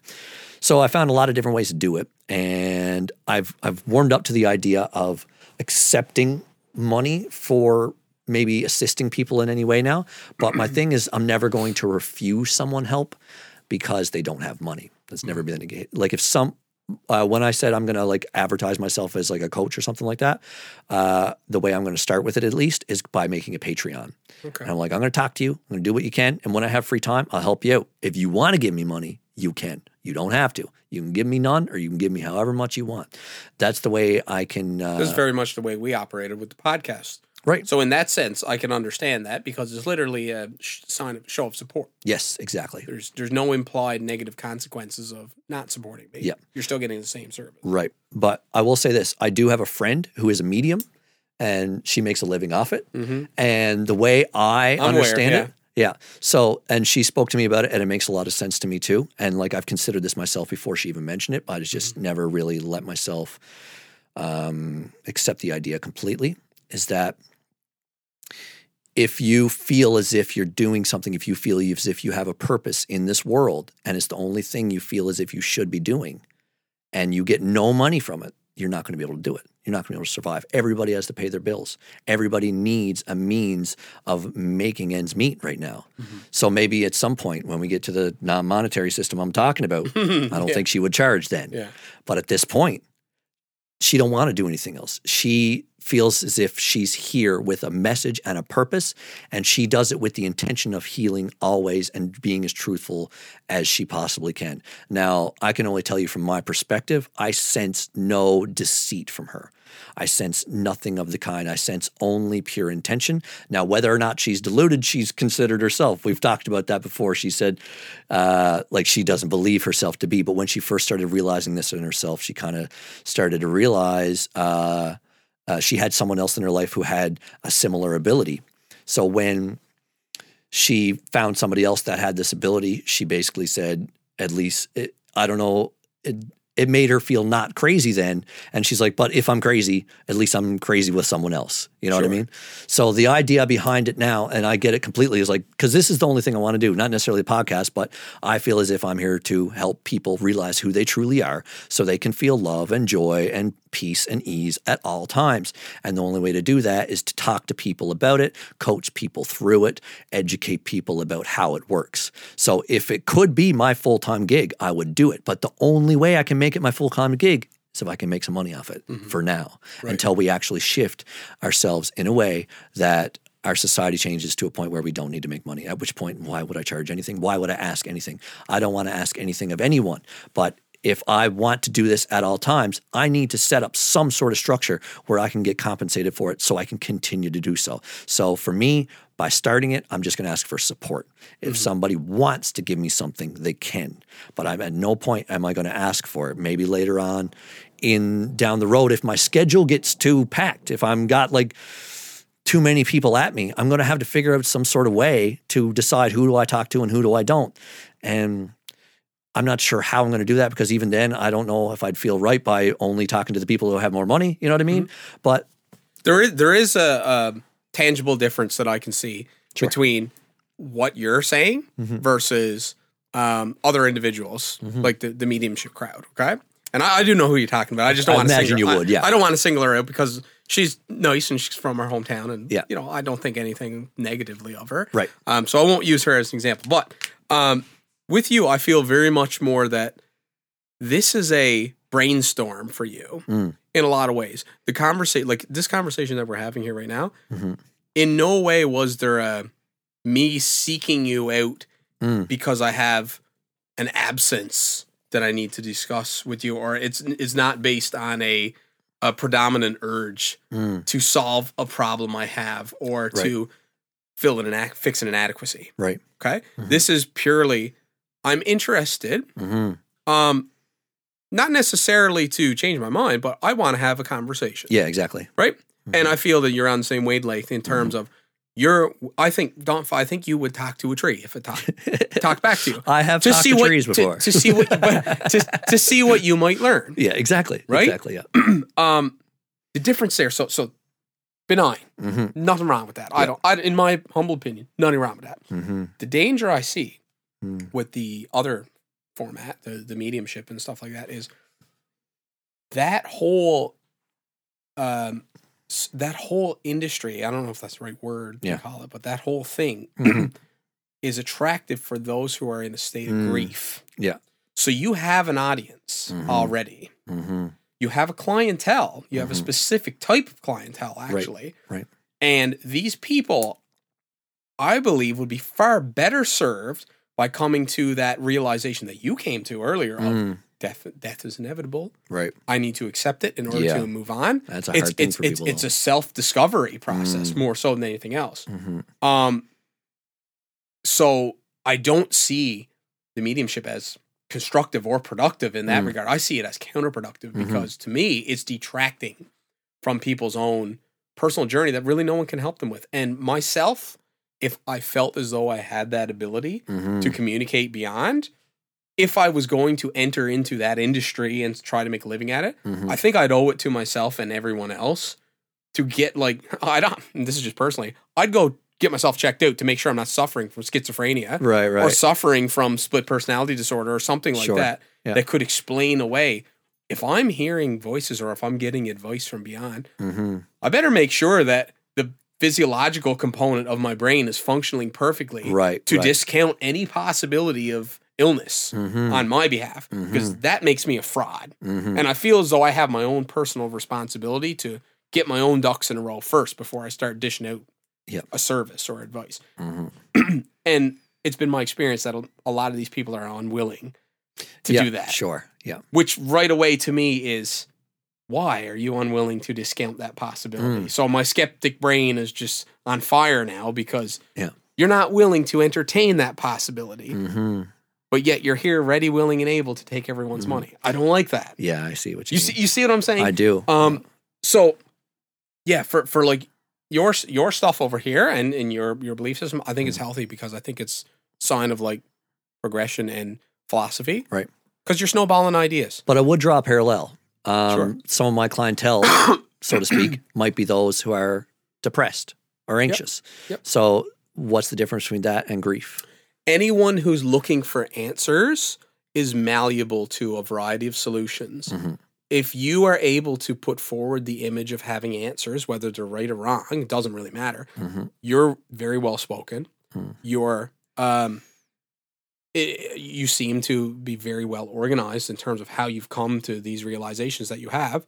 It would be very difficult for someone who is not well organized, who's in a state of despair mentally, to argue with or to argue with anything you've said or to even disagree in the slightest. Like, it would make total sense. If I'm in a state of flux and I talk to someone who's level-headed, really well-spoken, seems to have come to this realization through all this arduous process, oh yeah, that must be like 100%. I'm on board because you're offering me what I need right now. I need something to hold on to. Right. And I'm not saying that that's necessarily a bad thing to provide a solid foundation for people that are lost.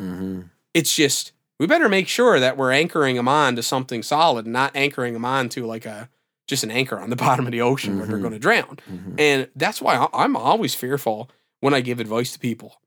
Always. Now, I give advice lots of times, especially as a teacher. You give advice all the time. Yeah. Sometimes I worry I might have said the wrong thing or given poor advice. And it really bothers me. Right, yeah. It really bothers me, especially if I think that I'm wrong on it and I come to find out, oh yeah, I was wrong on that. Yep. Right? Here's a really stupid example of this. Floating around the gym during public exam times. You're not allowed to really give any answers, but of course, hands are up all the time. Right. Sir, well, can I ask you a question? Yeah, yeah. And I come over and, you say the typical teacher answers of, well, what do you think? Yeah. Well, does that one really look right? And in the meanwhile, I just influenced your decision-making process. Right. And then when I watch you circle the wrong answer, which you might not have done had I left you alone, but I can't tell you, that bothers me. Yeah. And it happened to me several times this year, just in terms of, you didn't get my hint at all. In fact, you did the inverse opposite of what I wanted you to do. Right. And now I'm responsible. Yeah. Not a good feeling. That's a really benign thing. It's a 1 out of 50 on a multiple choice. What odds? No one's going to remember that in 50 years' time. I know what you mean, though. But if it's a substantial decision, yeah, I want to be sure I'm giving you sound judgment, right? Yeah, exactly. Sound advice. Yeah. In those types of situations, I just always ask myself, like, I just always try to give the truth the best I can. And I don't know how I would react in that situation. Honestly, if I was in your position being a teacher and they said, sir, I need help, I'd be like, well, I would be like, I can't tell you. But like, to say something like that, does that look right to you? Or do you understand that? I don't know. Like, it depends. I guess you are influencing in a way. In a way. Yeah. In a way. And sometimes you can influence without even realizing you're influencing. Yeah. As well, right? Oh, yeah. Reactions of just even ignoring sometimes influence people's decision making. Right. Pretending, and I do this all the time when there's 5 hands up to go to the washroom and we're 5 minutes into the class. Right. I just subtly ignore them all. Right, right. They might misinterpret that the next time they have a question as, well, sir doesn't see me anyways. Right, yeah, exactly. So I'm not even going to bother to ask. Yeah, I see what so you mean. Sometimes it's just it's a really interesting concept to think about, that I don't take giving advice or making calls for other people lightly. I don't take pointing people in the right in what I think is the right direction lightly either. And there's been loads of times I've given wrong advice and I felt like shit doing it, especially when it's like a friend or someone who comes to you at like a time of need and they're like, what do you think I should do? And you tell them, and then all of a sudden it blows up in their face and makes it 10 times worse. And I'm like, wow, I was really confident in that advice I gave and it was a worse course of action you could have done. Yeah. That's on me. Sorry. Yeah, exactly. Right? So that's why the older I get, the more hesitant I am to tell anyone what to do. Yeah, I'm the same way. Like, I had a friend of mine ask for advice a couple weeks ago, and basically this is my go-to now, and that is, I'll tell you what I would do. Yeah. But I'm not saying you should do it. It might be different for you. So I'll tell you what makes sense to me, and you can take it or leave it. But I'm not telling you to do it. Let's put it that way. And then, like you said, sometimes you're not sure if you're right about it, and sometimes you just want to give advice to be helpful.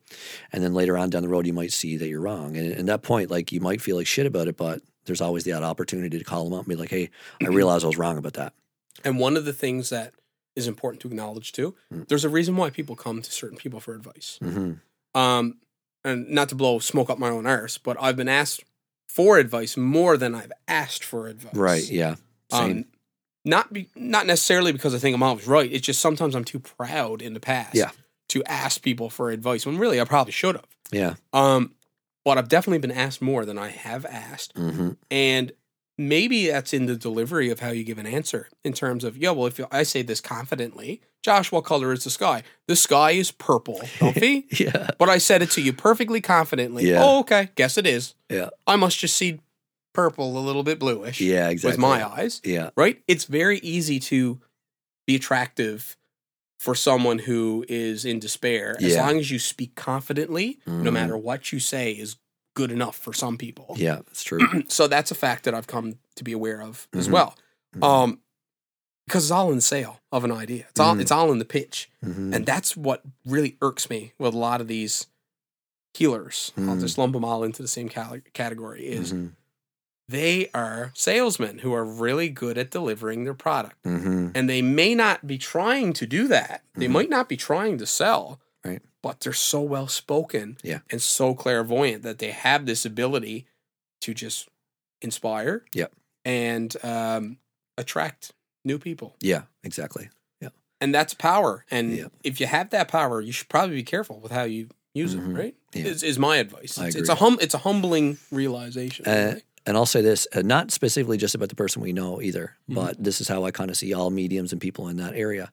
If they are using it to empower and they're using it with the best of intentions, that's the only time I like kind of see them with a level of respect.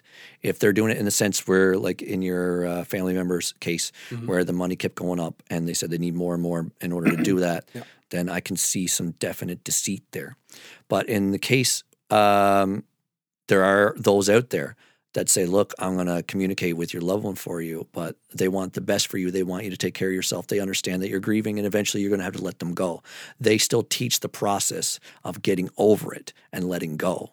That's why I have respect for the person I know, because it's although there is money involved, it's about the healing process. And I would almost love to have a conversation with her just to, if she was actually open and not subject to taking offense. Yeah. Right? Because I can take criticism just as fast as I can give it. Sure, I mean, she might eat me alive in terms of what she thinks about my belief.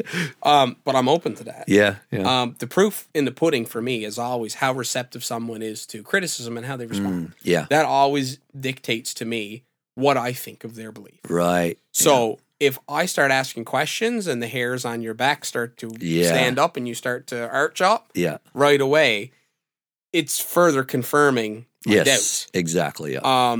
I've yet to meet someone in that field that has been able to calmly and kind of rationally said, yeah, I understand why you think that, but this, and this is why I think this way. Okay, let's prod that a little bit further.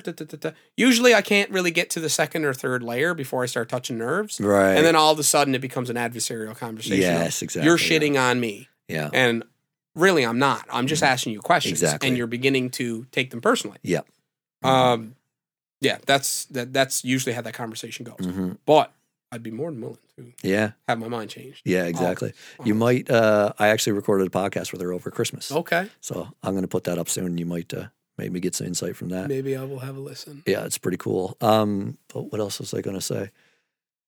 I totally lost it. Perhaps it'll come back to me later. But I don't know, man. Perhaps we should wind this down. It was pretty good. It's getting, I think we're hitting like the 3-hour mark, even maybe more. Wow. That's pretty. And I feel like we could go a lot longer. It was like a 15-minute session is what that feels like. Yeah, I know. I mean, you know what? It's been really nice, Mike, getting behind the mic again. Yeah, I bet, man.